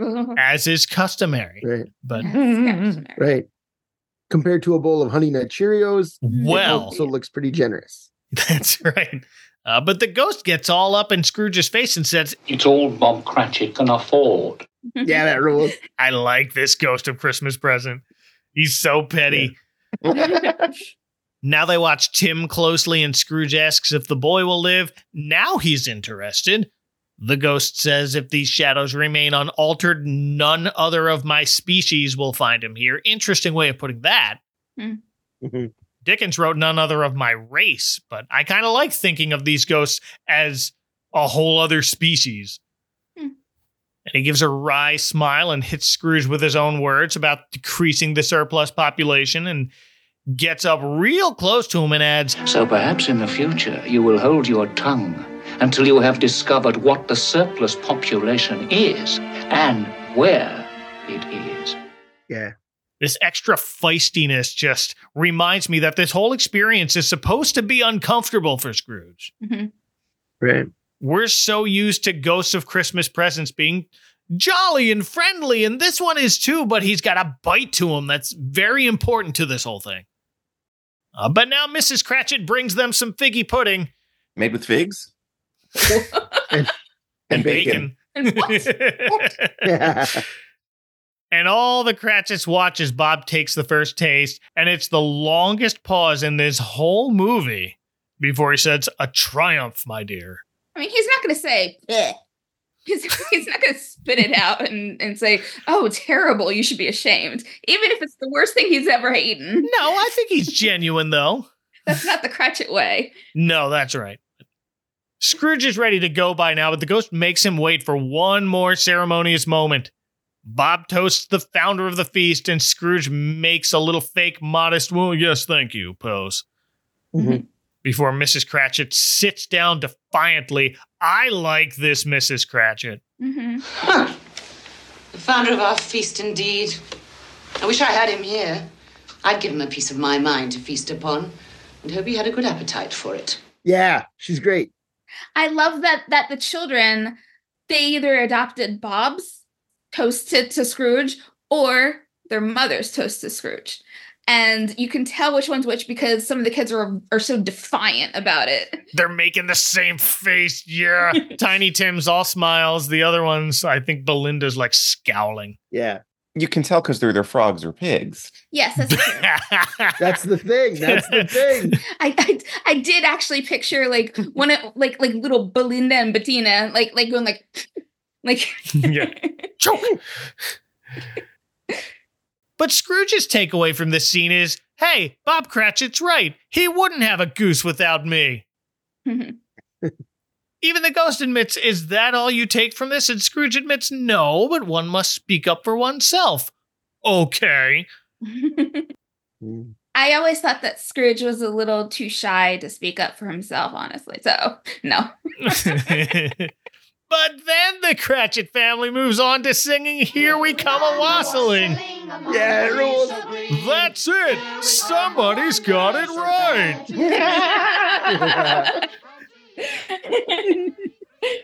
And now Scrooge and the ghost make their leave and head off to Fred's place. I like how the ghost just feigns ignorance at first when Scrooge asks where they are. Just a street, any street. Let's go in this house here. Yeah. Sure enough, it's Fred's party. Here his wife's playing piano for their guests. She has a given name here. Fred calls her Janet. All right. Yeah. She also has one in Muppet Christmas Carol where it's Clara. Clara, yeah. Yeah. But in the book, it's just Fred's wife. Nope, just Fred's wife. Yeah. I think it's like his niece, right? Like a couple of times. Scrooge's like niece, yeah. Scrooge's niece. Yeah. I mean, regardless of the relation, pretty much the wife's job in this instance is to play piano as accompaniment for your guests. So sure. Why not? Right. Dear husband, do you find my playing so amusing? Oh, I'm sorry, my love. Janet Hollywell is played by Caroline Langrish, best known from the British series Lovejoy with Ian McShane. She was also in that 78 Les Mis movie as Cosette. I should not be weirded out by the fact that she has a whole dang name, but while she's playing piano, Fred tells his friends about his meeting with his uncle the day before. Fred's sister-in-law mentions, I heard he's rich. And Fred explains, but he doesn't do any good with his money. Doesn't even make himself comfortable with it. And Scrooge defends himself to deaf ears. I never squandered it. We know he doesn't make himself comfortable. We've seen his house. Right. Here's a bit I think they added. The reason that I talk about my uncle, sir, is that my mother, God rest her saintly soul, was very fond of him. She loved him. It's true. Fan loved me, and I her. I like that addition. I think fans often forgotten by this point, either because a lot happens in between or because they just cut her out altogether. But this is a great reminder that Ebenezer's sister truly cared for him. May have been the only person, well, certainly was the only person in his family who did. Yeah. Right. And this ghost, like Christmas Past earlier, points out Fred looks a lot like his mother. Starting to remind me of everyone telling Harry Potter, you have your mother's eyes. This Scrooge, meanwhile, is still kind of grumpy. Usually by now, he's already begging the spirit to stay and watch the festivities, but not here. So at this point, I was intrigued to see when that would happen. We do get to see one game. It's not yes and no, but rather one called Similes, where you have about 5 seconds to finish a saying, like, for example, Fred says, proud as, and someone responds, a peacock. It's dumb. Yeah, I don't like it. But guess what? I mean, there wasn't much to do. That's true. They could have played yes and no. Yeah, I was gonna say like yes and no in the book is actually It's much straight from the book. I don't know why they changed it. Yeah. I don't know. He asks another woman quick as. She doesn't get it in time. Scrooge shakes his head and says, "A wink, you idiot." That's not what I would have said, but okay. I do love, though, this scene in any iteration where Scrooge is trying to play along and he's like having fun from, beyond, and he can't join in and he wants to. Yeah. Scrooge is basically listening to a podcast here, right? Like, he's a meta. He's acting like he's friends with the hosts, right? Like, guilty. And it reminded me of we immediately were like, Patrick Stewart gets so jolly about this scene. Yeah. And okay, George C. Scott isn't quite that jolly yet, but he gets into it. Yeah. Yeah, he's like spiteful. He just wants to win. Right. Like that's what I like about it. And Bill Murray is like, what was this? Like, there's always some game going on where Scrooge is kicking himself for not being there. Yes. Like the ghost has to shush him, but Scrooge reminds him, "You said they can't see or hear us." And the ghost apologizes, admits, "Sometimes I forget the regulations. After all, I don't come back very often." You don't come back at all. You're only this year's Christmas. You had a whole conversation about your 1800 brothers. It's true.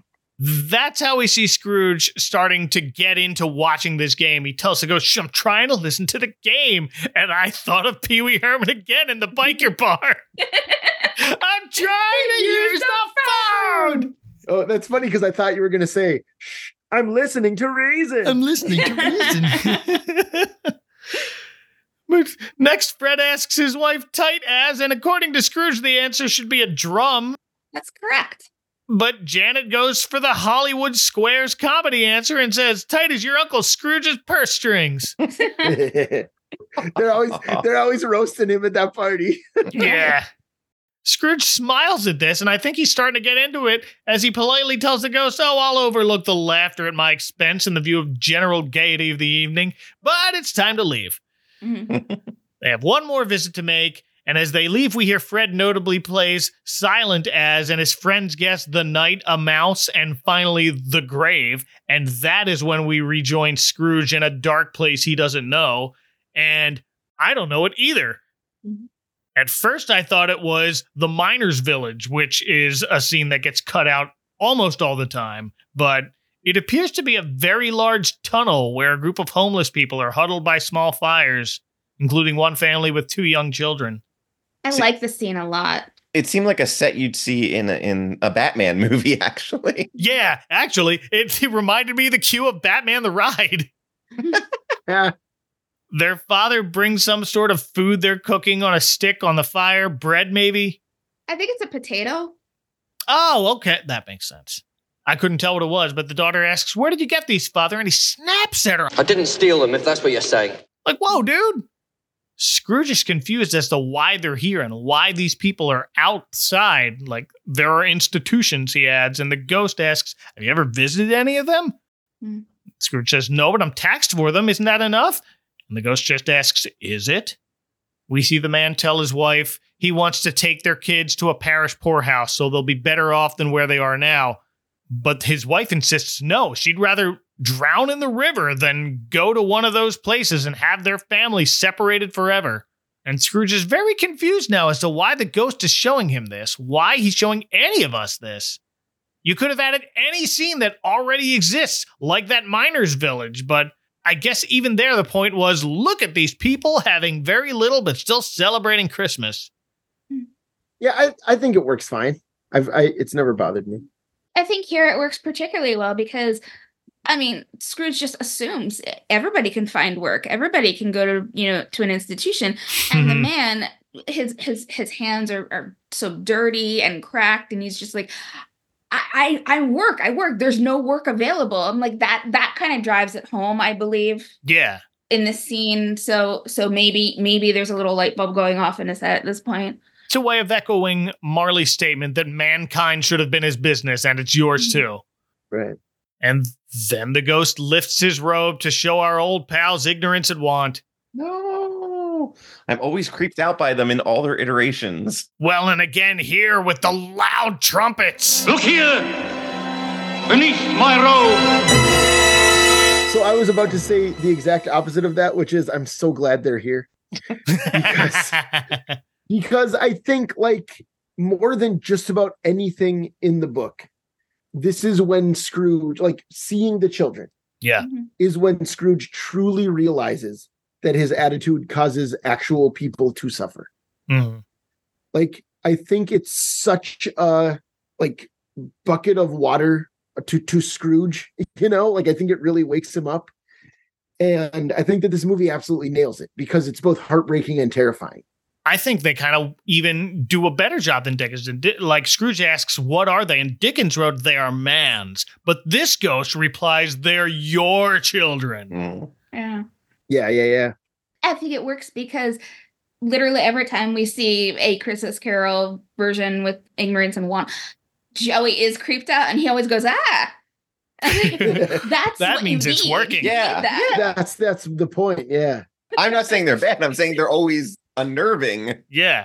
Sure. Yeah. Good. They're supposed to be. Yep. I love the ghost's delivery with a smile after Scrooge asks if they have no refuge, and he parrots Scrooge's words back on him. Are there no workhouses? Are there no prisons? And Scrooge almost laughs at this till he begs him to cover them up. He doesn't wish to see them, and the ghost sneers, I thought as much. Yeah. Then he says, the time has come for me to leave you, and this Scrooge is taken aback, like, wait, whoa, leave me here? No, take me back to my bed. But too late. I kind of like that change. That part wasn't in the book. Like, usually the ghost is just gone after, are there no workhouses? And the clock strikes 12. Here he lingers for a bit, makes Scrooge sit with his discomfort. Then he laughs this huge belly laugh before disappearing in a blinding light. It's cold. The place is strange. Don't leave me.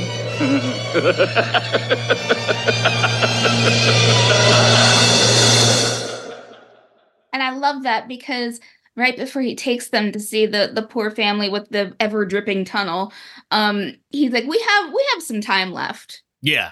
And then, you know, then when Scrooge is like, well, take me back. No, we're out of time. Ha ha ha. Nope, sorry. Yeah. And he's left in almost complete darkness now. Everyone else in that scene is gone. This is the lighting setup that I wanted to see in his house instead of the bright spotlights, but whatever.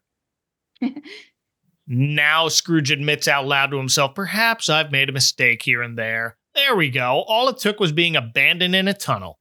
In fairness, this can be terrifying to people whose greatest fear is to die alone and abandoned. It's psychologically scary. Mm-hmm. But after a beat, there's a light at the end of the tunnel, but not that kind of light. It's the moonlight revealing the dark shadow of the ghost of Christmas yet to come, who, as usual, doesn't speak. But I had the captioning on, and every time he nods or gives Scrooge some other silent gesture of an answer, the caption reads, creaking whale in parentheses. And yeah, that's a perfect description of this eerie chalkboard noise we hear. I'm in the presence of the ghost of Christmas yet to come, am I not?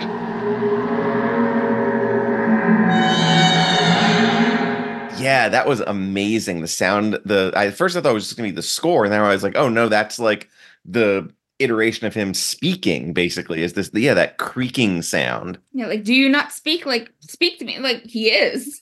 You just don't understand it. Yeah. Right.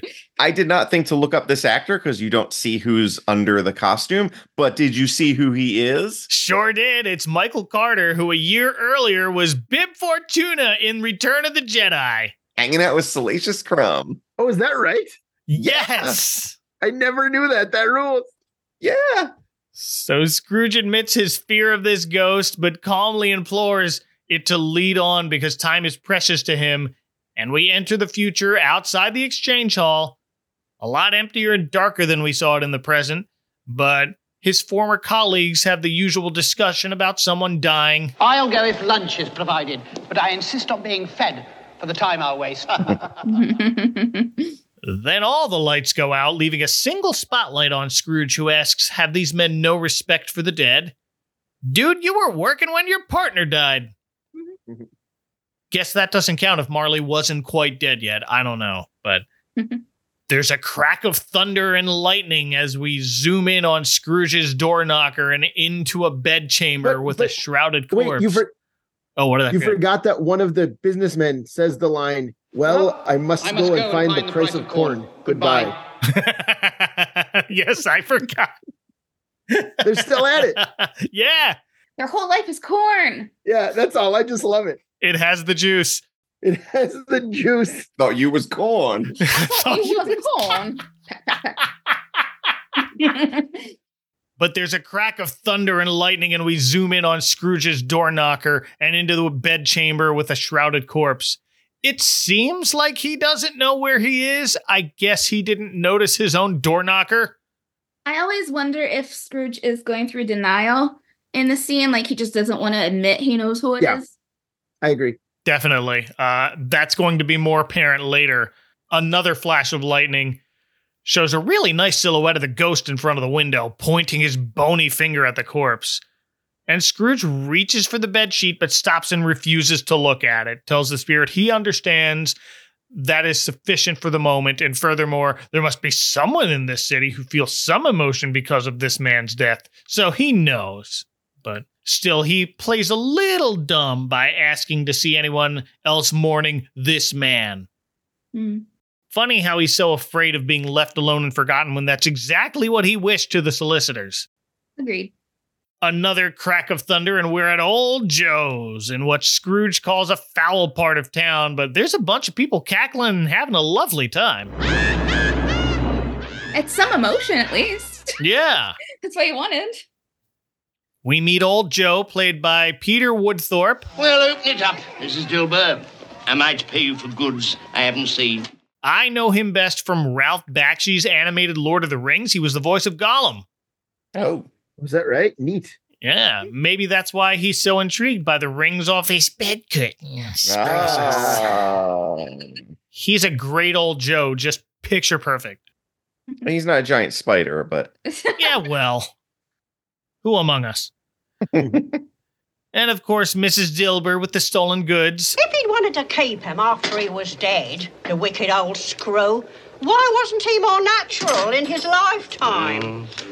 She is played by Liz Smith, who also played the same role 15 years later alongside Patrick Stewart. Yeah. Oh, wow. Same Mrs. Dilber. She is best known from The Vicar of Dibley as Letitia and the sitcom The Royal Family as Nana. In Tim Burton's Charlie and the Chocolate Factory, she was Grandma Georgina. Died on Christmas Eve 2016 at age 95. Good for her. Yeah. Notably here, Old Joe examines Scrooge's pocket watch that we've heard chime throughout this movie. Instead of lying there, gasping out his last, alone, by himself.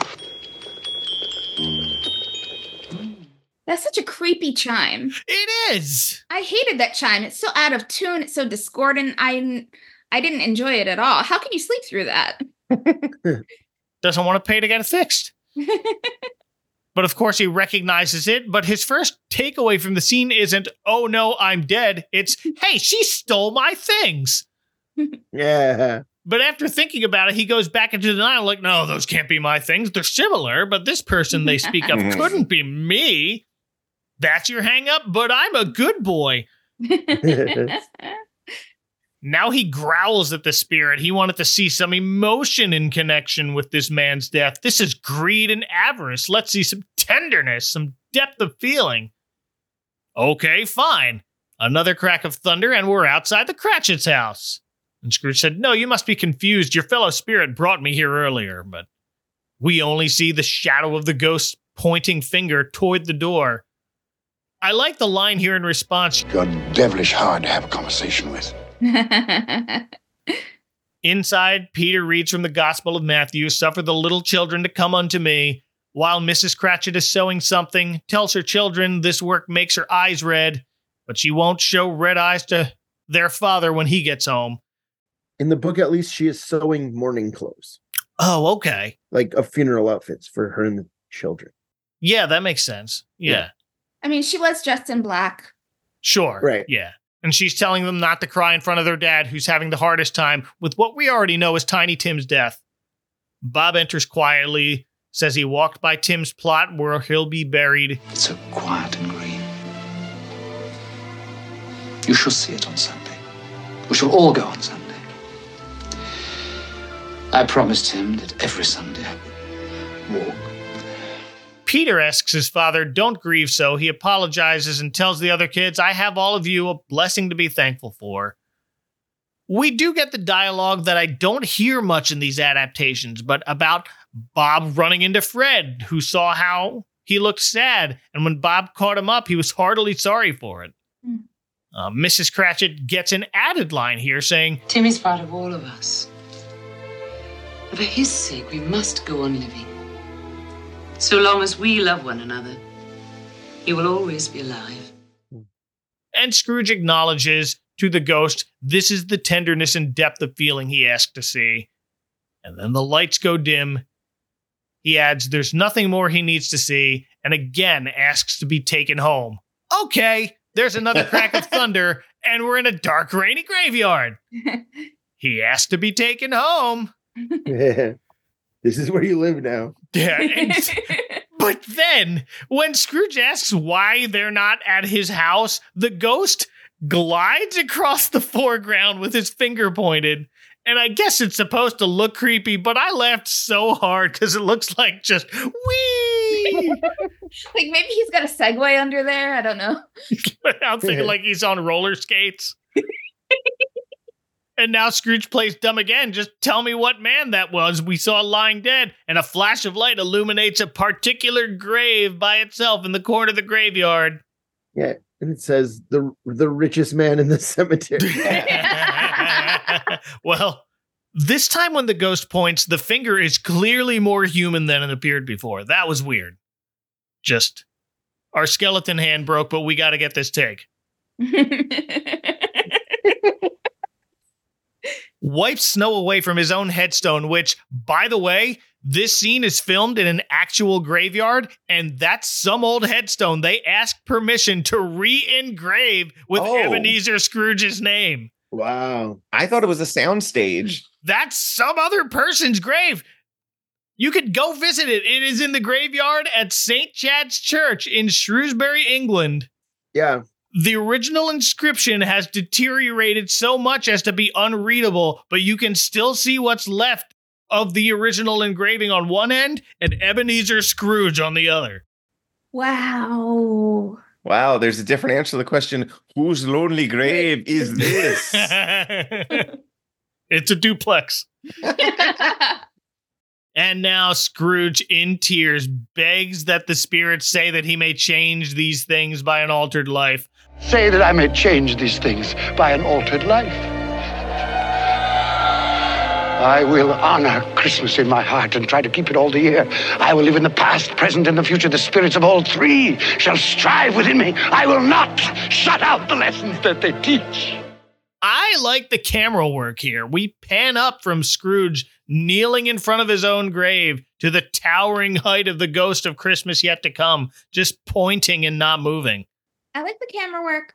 What I don't understand about the scene, what I've never understood about the scene is, does Scrooge think that he's never going to die? Because you're going to die. I mean, at some point, we're all going to die, right? Like, so why are you surprised that at some point you have died? Yeah, I think it's just hubris, you know? I think sure. I understand that. I'm just saying, like, I mean, you know, the reactions to your death will be different, but you're still going to die. I get it. I don't know why you don't, but... Right. I don't know if it's just, why did you put me through all this if I'm just going to be dead anyway? Mm-hmm. Am I going to have a chance to change or not? Yeah.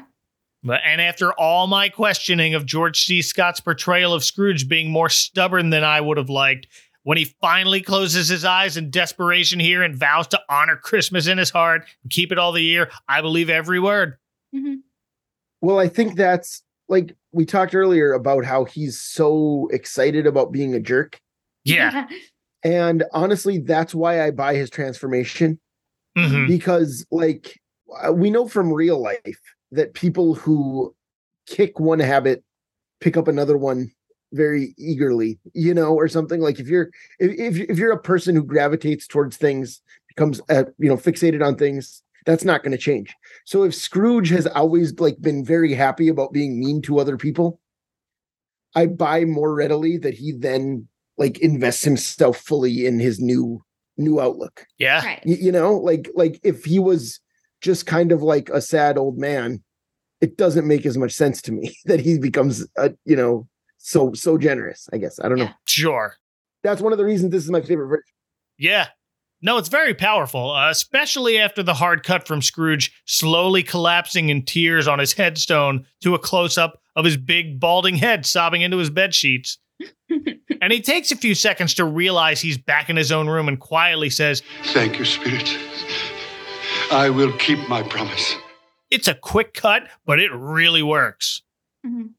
We've watched a few adaptations where they go to commercial before they cut from the graveyard to the bedroom, and I hate when they do that.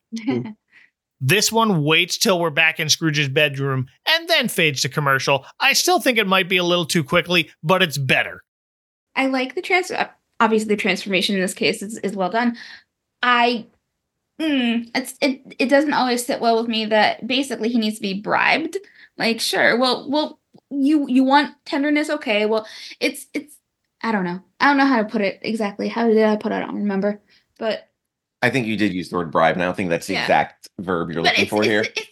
It's like okay, well, if you do this, then we'll give you this. You know, right? It's sort of like you're still asking for something in exchange for something. It's still a transaction. Yeah, well, I think that was part of the whole deal. Yeah. So he's still doing business. It's just not with corn. He's still doing business. And it's still dark when we return to Scrooge's bedroom, but after we come back from commercial, the church bells chimes 9 o'clock. Scrooge fell back asleep. I've never seen that before. He's tired. Yeah. He had a long night. He really did. Yeah. He fell back asleep and crashed until 9. We see him wake up on the floor next to his bed on his knees with his head resting on the mattress, has no idea what day it is, which I mentioned before. Opens the window and asks the boy running on the street what day it is. Hello, you there, boy. Me, sir? Yes, you, my good fellow. What day is today? Today? Why, it's Christmas Day, of course. Kid's name is Ian Giles. This is his only credit. I thought he was great. Did a great job. I like George C. Scott's giddiness here in the stark contrast from how he's been almost this entire time. It's one of the best versions of the Christmas morning scene. I was light I'm as happy as an angel. I'm as merry as a schoolboy. Yeah, I agree. We see him kick off his shoes, dance around with his own bathrobe, jumps on the bed. Yes. It's both very remarkable and very believable. Well, and I love when he's talking to the kid and he says, "Go get the prize turkey." And the kid says, "What, the one as big as me?" And he says, "Delightful boy. A pleasure talking." Yes.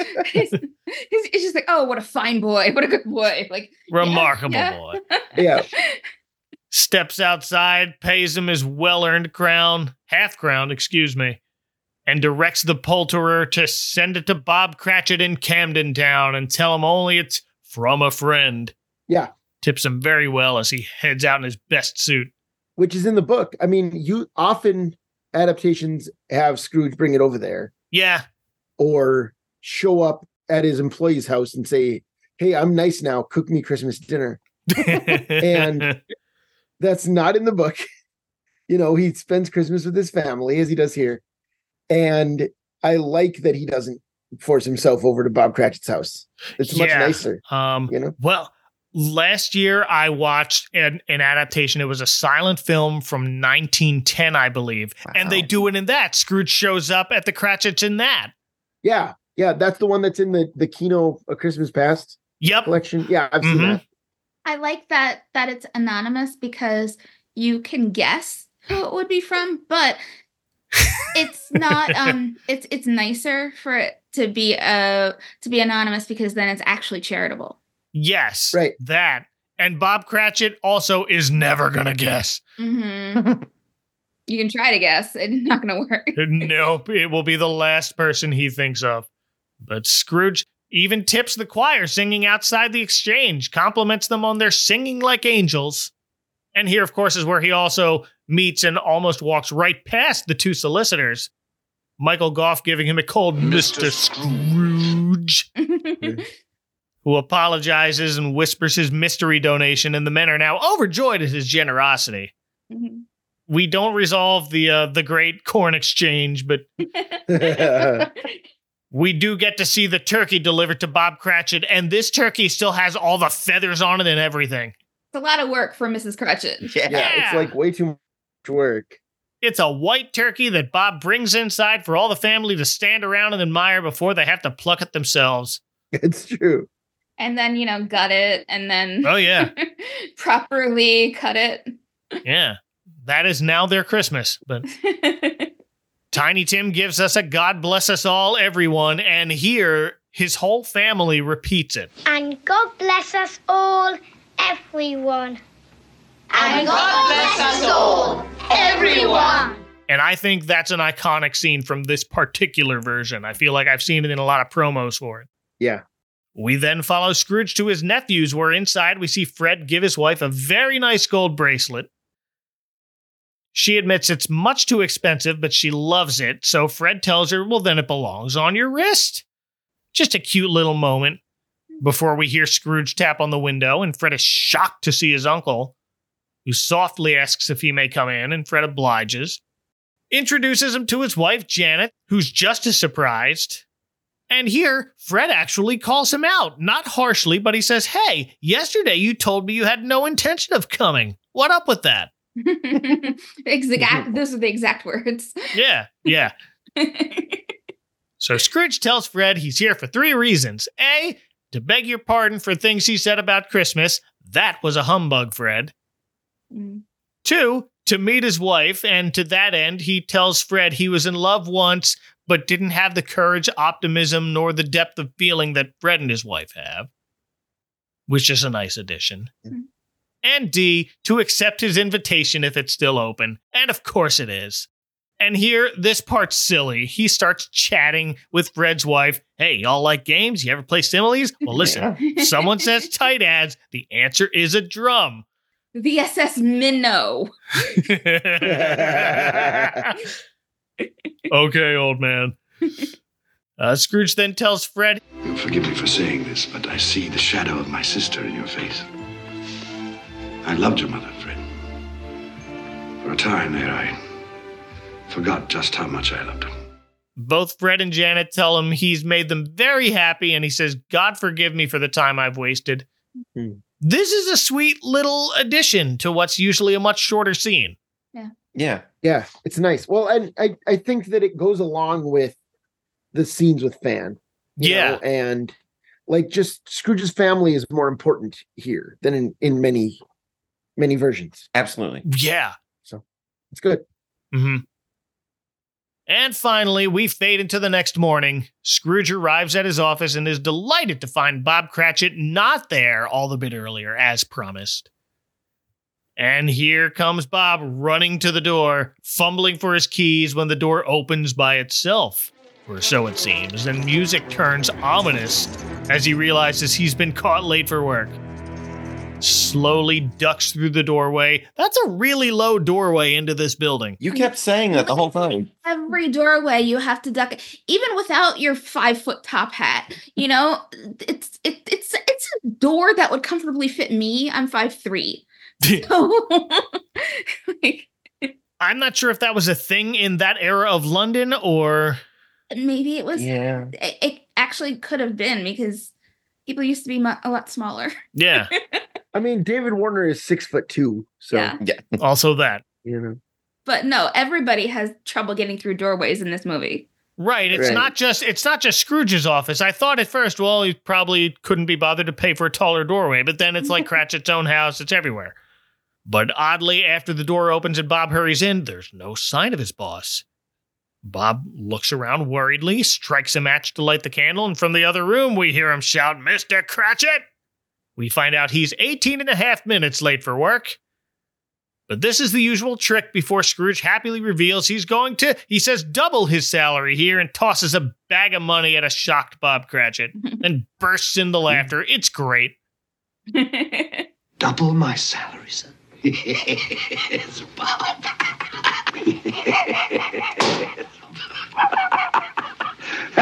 A Merry Christmas to you. You can see the terror on Bob's face. Like maybe that's worse. Like, I expected you to yell at me, but now you're just throwing money at me. Vows to help his family, and Tim will walk again, Scrooge says. And okay, that has sold me on the scene where he meets Tiny Tim outside earlier. That is worth it for this moment. Who did not die. It's coming. Yes. It's not as good as Gonzo's delivery, but... Yeah, well, but the narrator plays us out with the usual ending, and we cut to Tiny Tim running and leaping into Scrooge's arms. That I liked. Yeah. Seeing Tim run. Mm-hmm. Yeah, that's great. That's very powerful, and I sure hope people realized it. Mm-hmm. As they walk down the snowy street together, great ending. Mm-hmm. And so, as Tiny Tim observed, God bless us, everyone. Final thoughts on this version of A Christmas Carol? It's really wonderful. Yeah, it's a great version. Like I said, I'm glad we watched it. George C. Scott is great. Like I've been saying over, I like, we've talked about adding the depth back in about Scrooge's family and his backstory. That really, really helps a lot. Understand him as a character and not just that he's just a miserable miser. Yeah, it was really wonderful. It's just, one more version to keep in your brain comparing to all the other ones. When I've seen Mickey's Christmas Carol, 35 whatever times in my life, it's just all has to stack up to like, what was in that version? Because the natural thing to do is compare the two, and then they all sort of meld in your brain. And I am really interested in this weird patchwork Frankenstein's monster Christmas Carol we're all talking about here. Awesome. There is a YouTube video. Is it 1,200 Ghosts? Have any of you seen that thing? No. It's a lot of ghosts. Yeah, 1,200 Ghosts. So it's clips from 400 different adaptations of the Christmas Carol. Nice. So it's been done. Yeah, but it's like it's super fast. It's less than an hour long. It's 400 different versions, But I definitely recommend it. You should put it in the show notes, Mike. I'm gonna have to. Yeah. If you Google 1,200 Ghosts, it'll show up. Perfect. I'm so relieved that everybody enjoyed it. Like, I mean, I've been on the show before, but I had never met Joey and Aaron. I didn't know if you guys were gonna come on here and be like, this TV movie is bad. I'm the devil's advocate. No. Right. And that would have been fine, whatever. But if I were on the Rudolph one, that I would have been that character, yes. But for the stop motion Rudolph, yeah. Sure.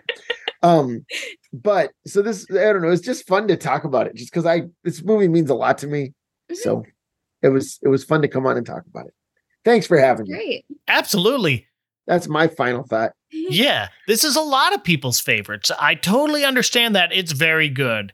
They added a lot more than I was expecting. A lot of people are saying this is the most book accurate one I've seen. And it is very book accurate, but I was surprised at how much they expanded on Scrooge's relationship with his sister. They added in his father, that homeless family in the tunnel. This is all new stuff, but it all works. It doesn't feel out of place to the point where I guess some people thought they belonged there. I mean, the corn exchange is we're razzing on it, but it is. I think it's useful, and it's a whole invention here. Yeah, it works. It's not like they had him using an IBM computer or something like they shoved that in. I'm imagining the Saved by the Bell Moody store for men. Yeah, right. I'm putting all my investments in this new computer. No. Gonna help me count my corn. Yeah. That does sound like an 80s commercial. I mean, we were talking about the Honey Nut Cheerios commercial. Yeah. Would not surprise me at all if there was like Ebenezer Scrooge getting a computer to help with Sure, yeah. He ate Honey Nut Cheerios. He threw a party with chicken McNuggets. Right, exactly. Sell some IBM computers, yeah. Oh, but thank you all for helping me wrap up another season of the Advent Calendar House. Yay. Oh, I forgot. Oh, if you like nice round numbers, this has been episode 150. Woo! Wow. Well, just also, I think this is the second season in a row where I was on the finale talking about A Christmas Carol. Hey, wasn't Flintstones Christmas Carol last in July? It was, yeah. It just worked out that way. Yeah, weird. Thanks for letting me make that my signature on your show. I really Absolutely. Well, if people want to anonymously send you an entire turkey to pluck by yourself, where can they find you on the internet, Erin? On the platform formerly known as Twitter, Ms. Erin M. Evans. Joey. You can find me on Twitter at I'mGonnaDJ24. And you can hear me on Why Not Radio. We are just about to do our year-end countdown, the top 223 songs of 2023. I was on another podcast recently and described it as a Faustian bargain that we made with ourselves to add one more number every year. And Anthony. I have recently returned to public-ish social media. I got rid of Twitter a long time ago, but I am on Blue Sky now. Durwood Clapper is my name on Blue Sky after a very obscure and uninteresting Muppet. But yeah, so you can find me there. Should I do I plug my podcast? I can do that, right? Yeah. Anything you want. Sure. I am also the co-host of a podcast called Moving Right Along, a Muppet movie podcast where we watch Muppet movies 2 minutes at a time. And that's me and another friend of mine who writes for toughpigs.com, Ryan Rowe. And we watch Muppet movies 2 minutes each episode. And we did a whole season on Muppet Christmas Carol.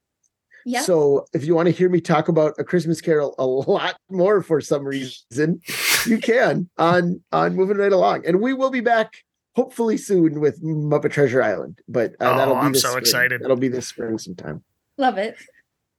Thank you. All of those links are in the show notes as well and on the web at adventcalendar.house. There's also a link there to follow me wherever I wish to be found these days, and you can take it from there. But now it's time to settle down for a long winter's nap, but this year it won't be quite as long as usual because 2024 is a leap year. Yay! And that also means it's an election year. Yeah, well. A major election. But meet me back here for a very special Leap Day episode on February the 29th. Talk to y'all then. For now, for Erin, Joey, and Anthony, from my unusually brightly backlit hallway that's supposed to have no lights, this is Mike Westfall saying, only one more sleep till Christmas. Unless you get a nap in, you should get a nap in. You've earned it. Watch out for the icy patch and have a lovely Christmas, y'all. Merry Christmas, everyone. And God bless us, everyone.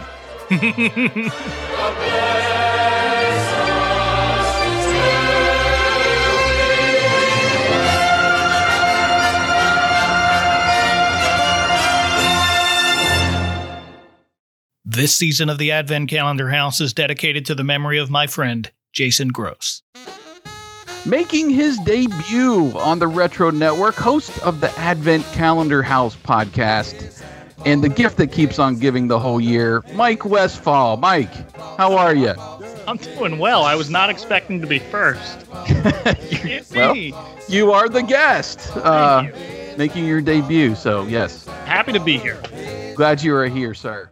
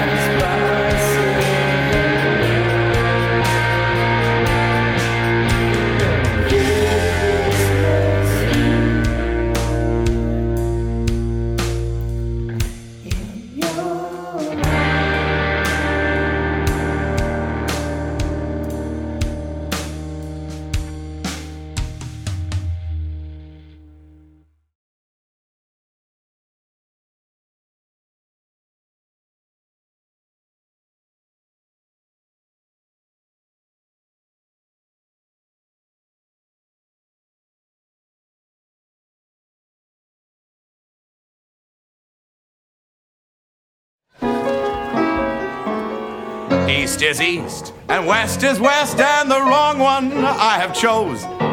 Let's go where you'll keep on wearing those da-da-das and bobados and things and buttons and bows.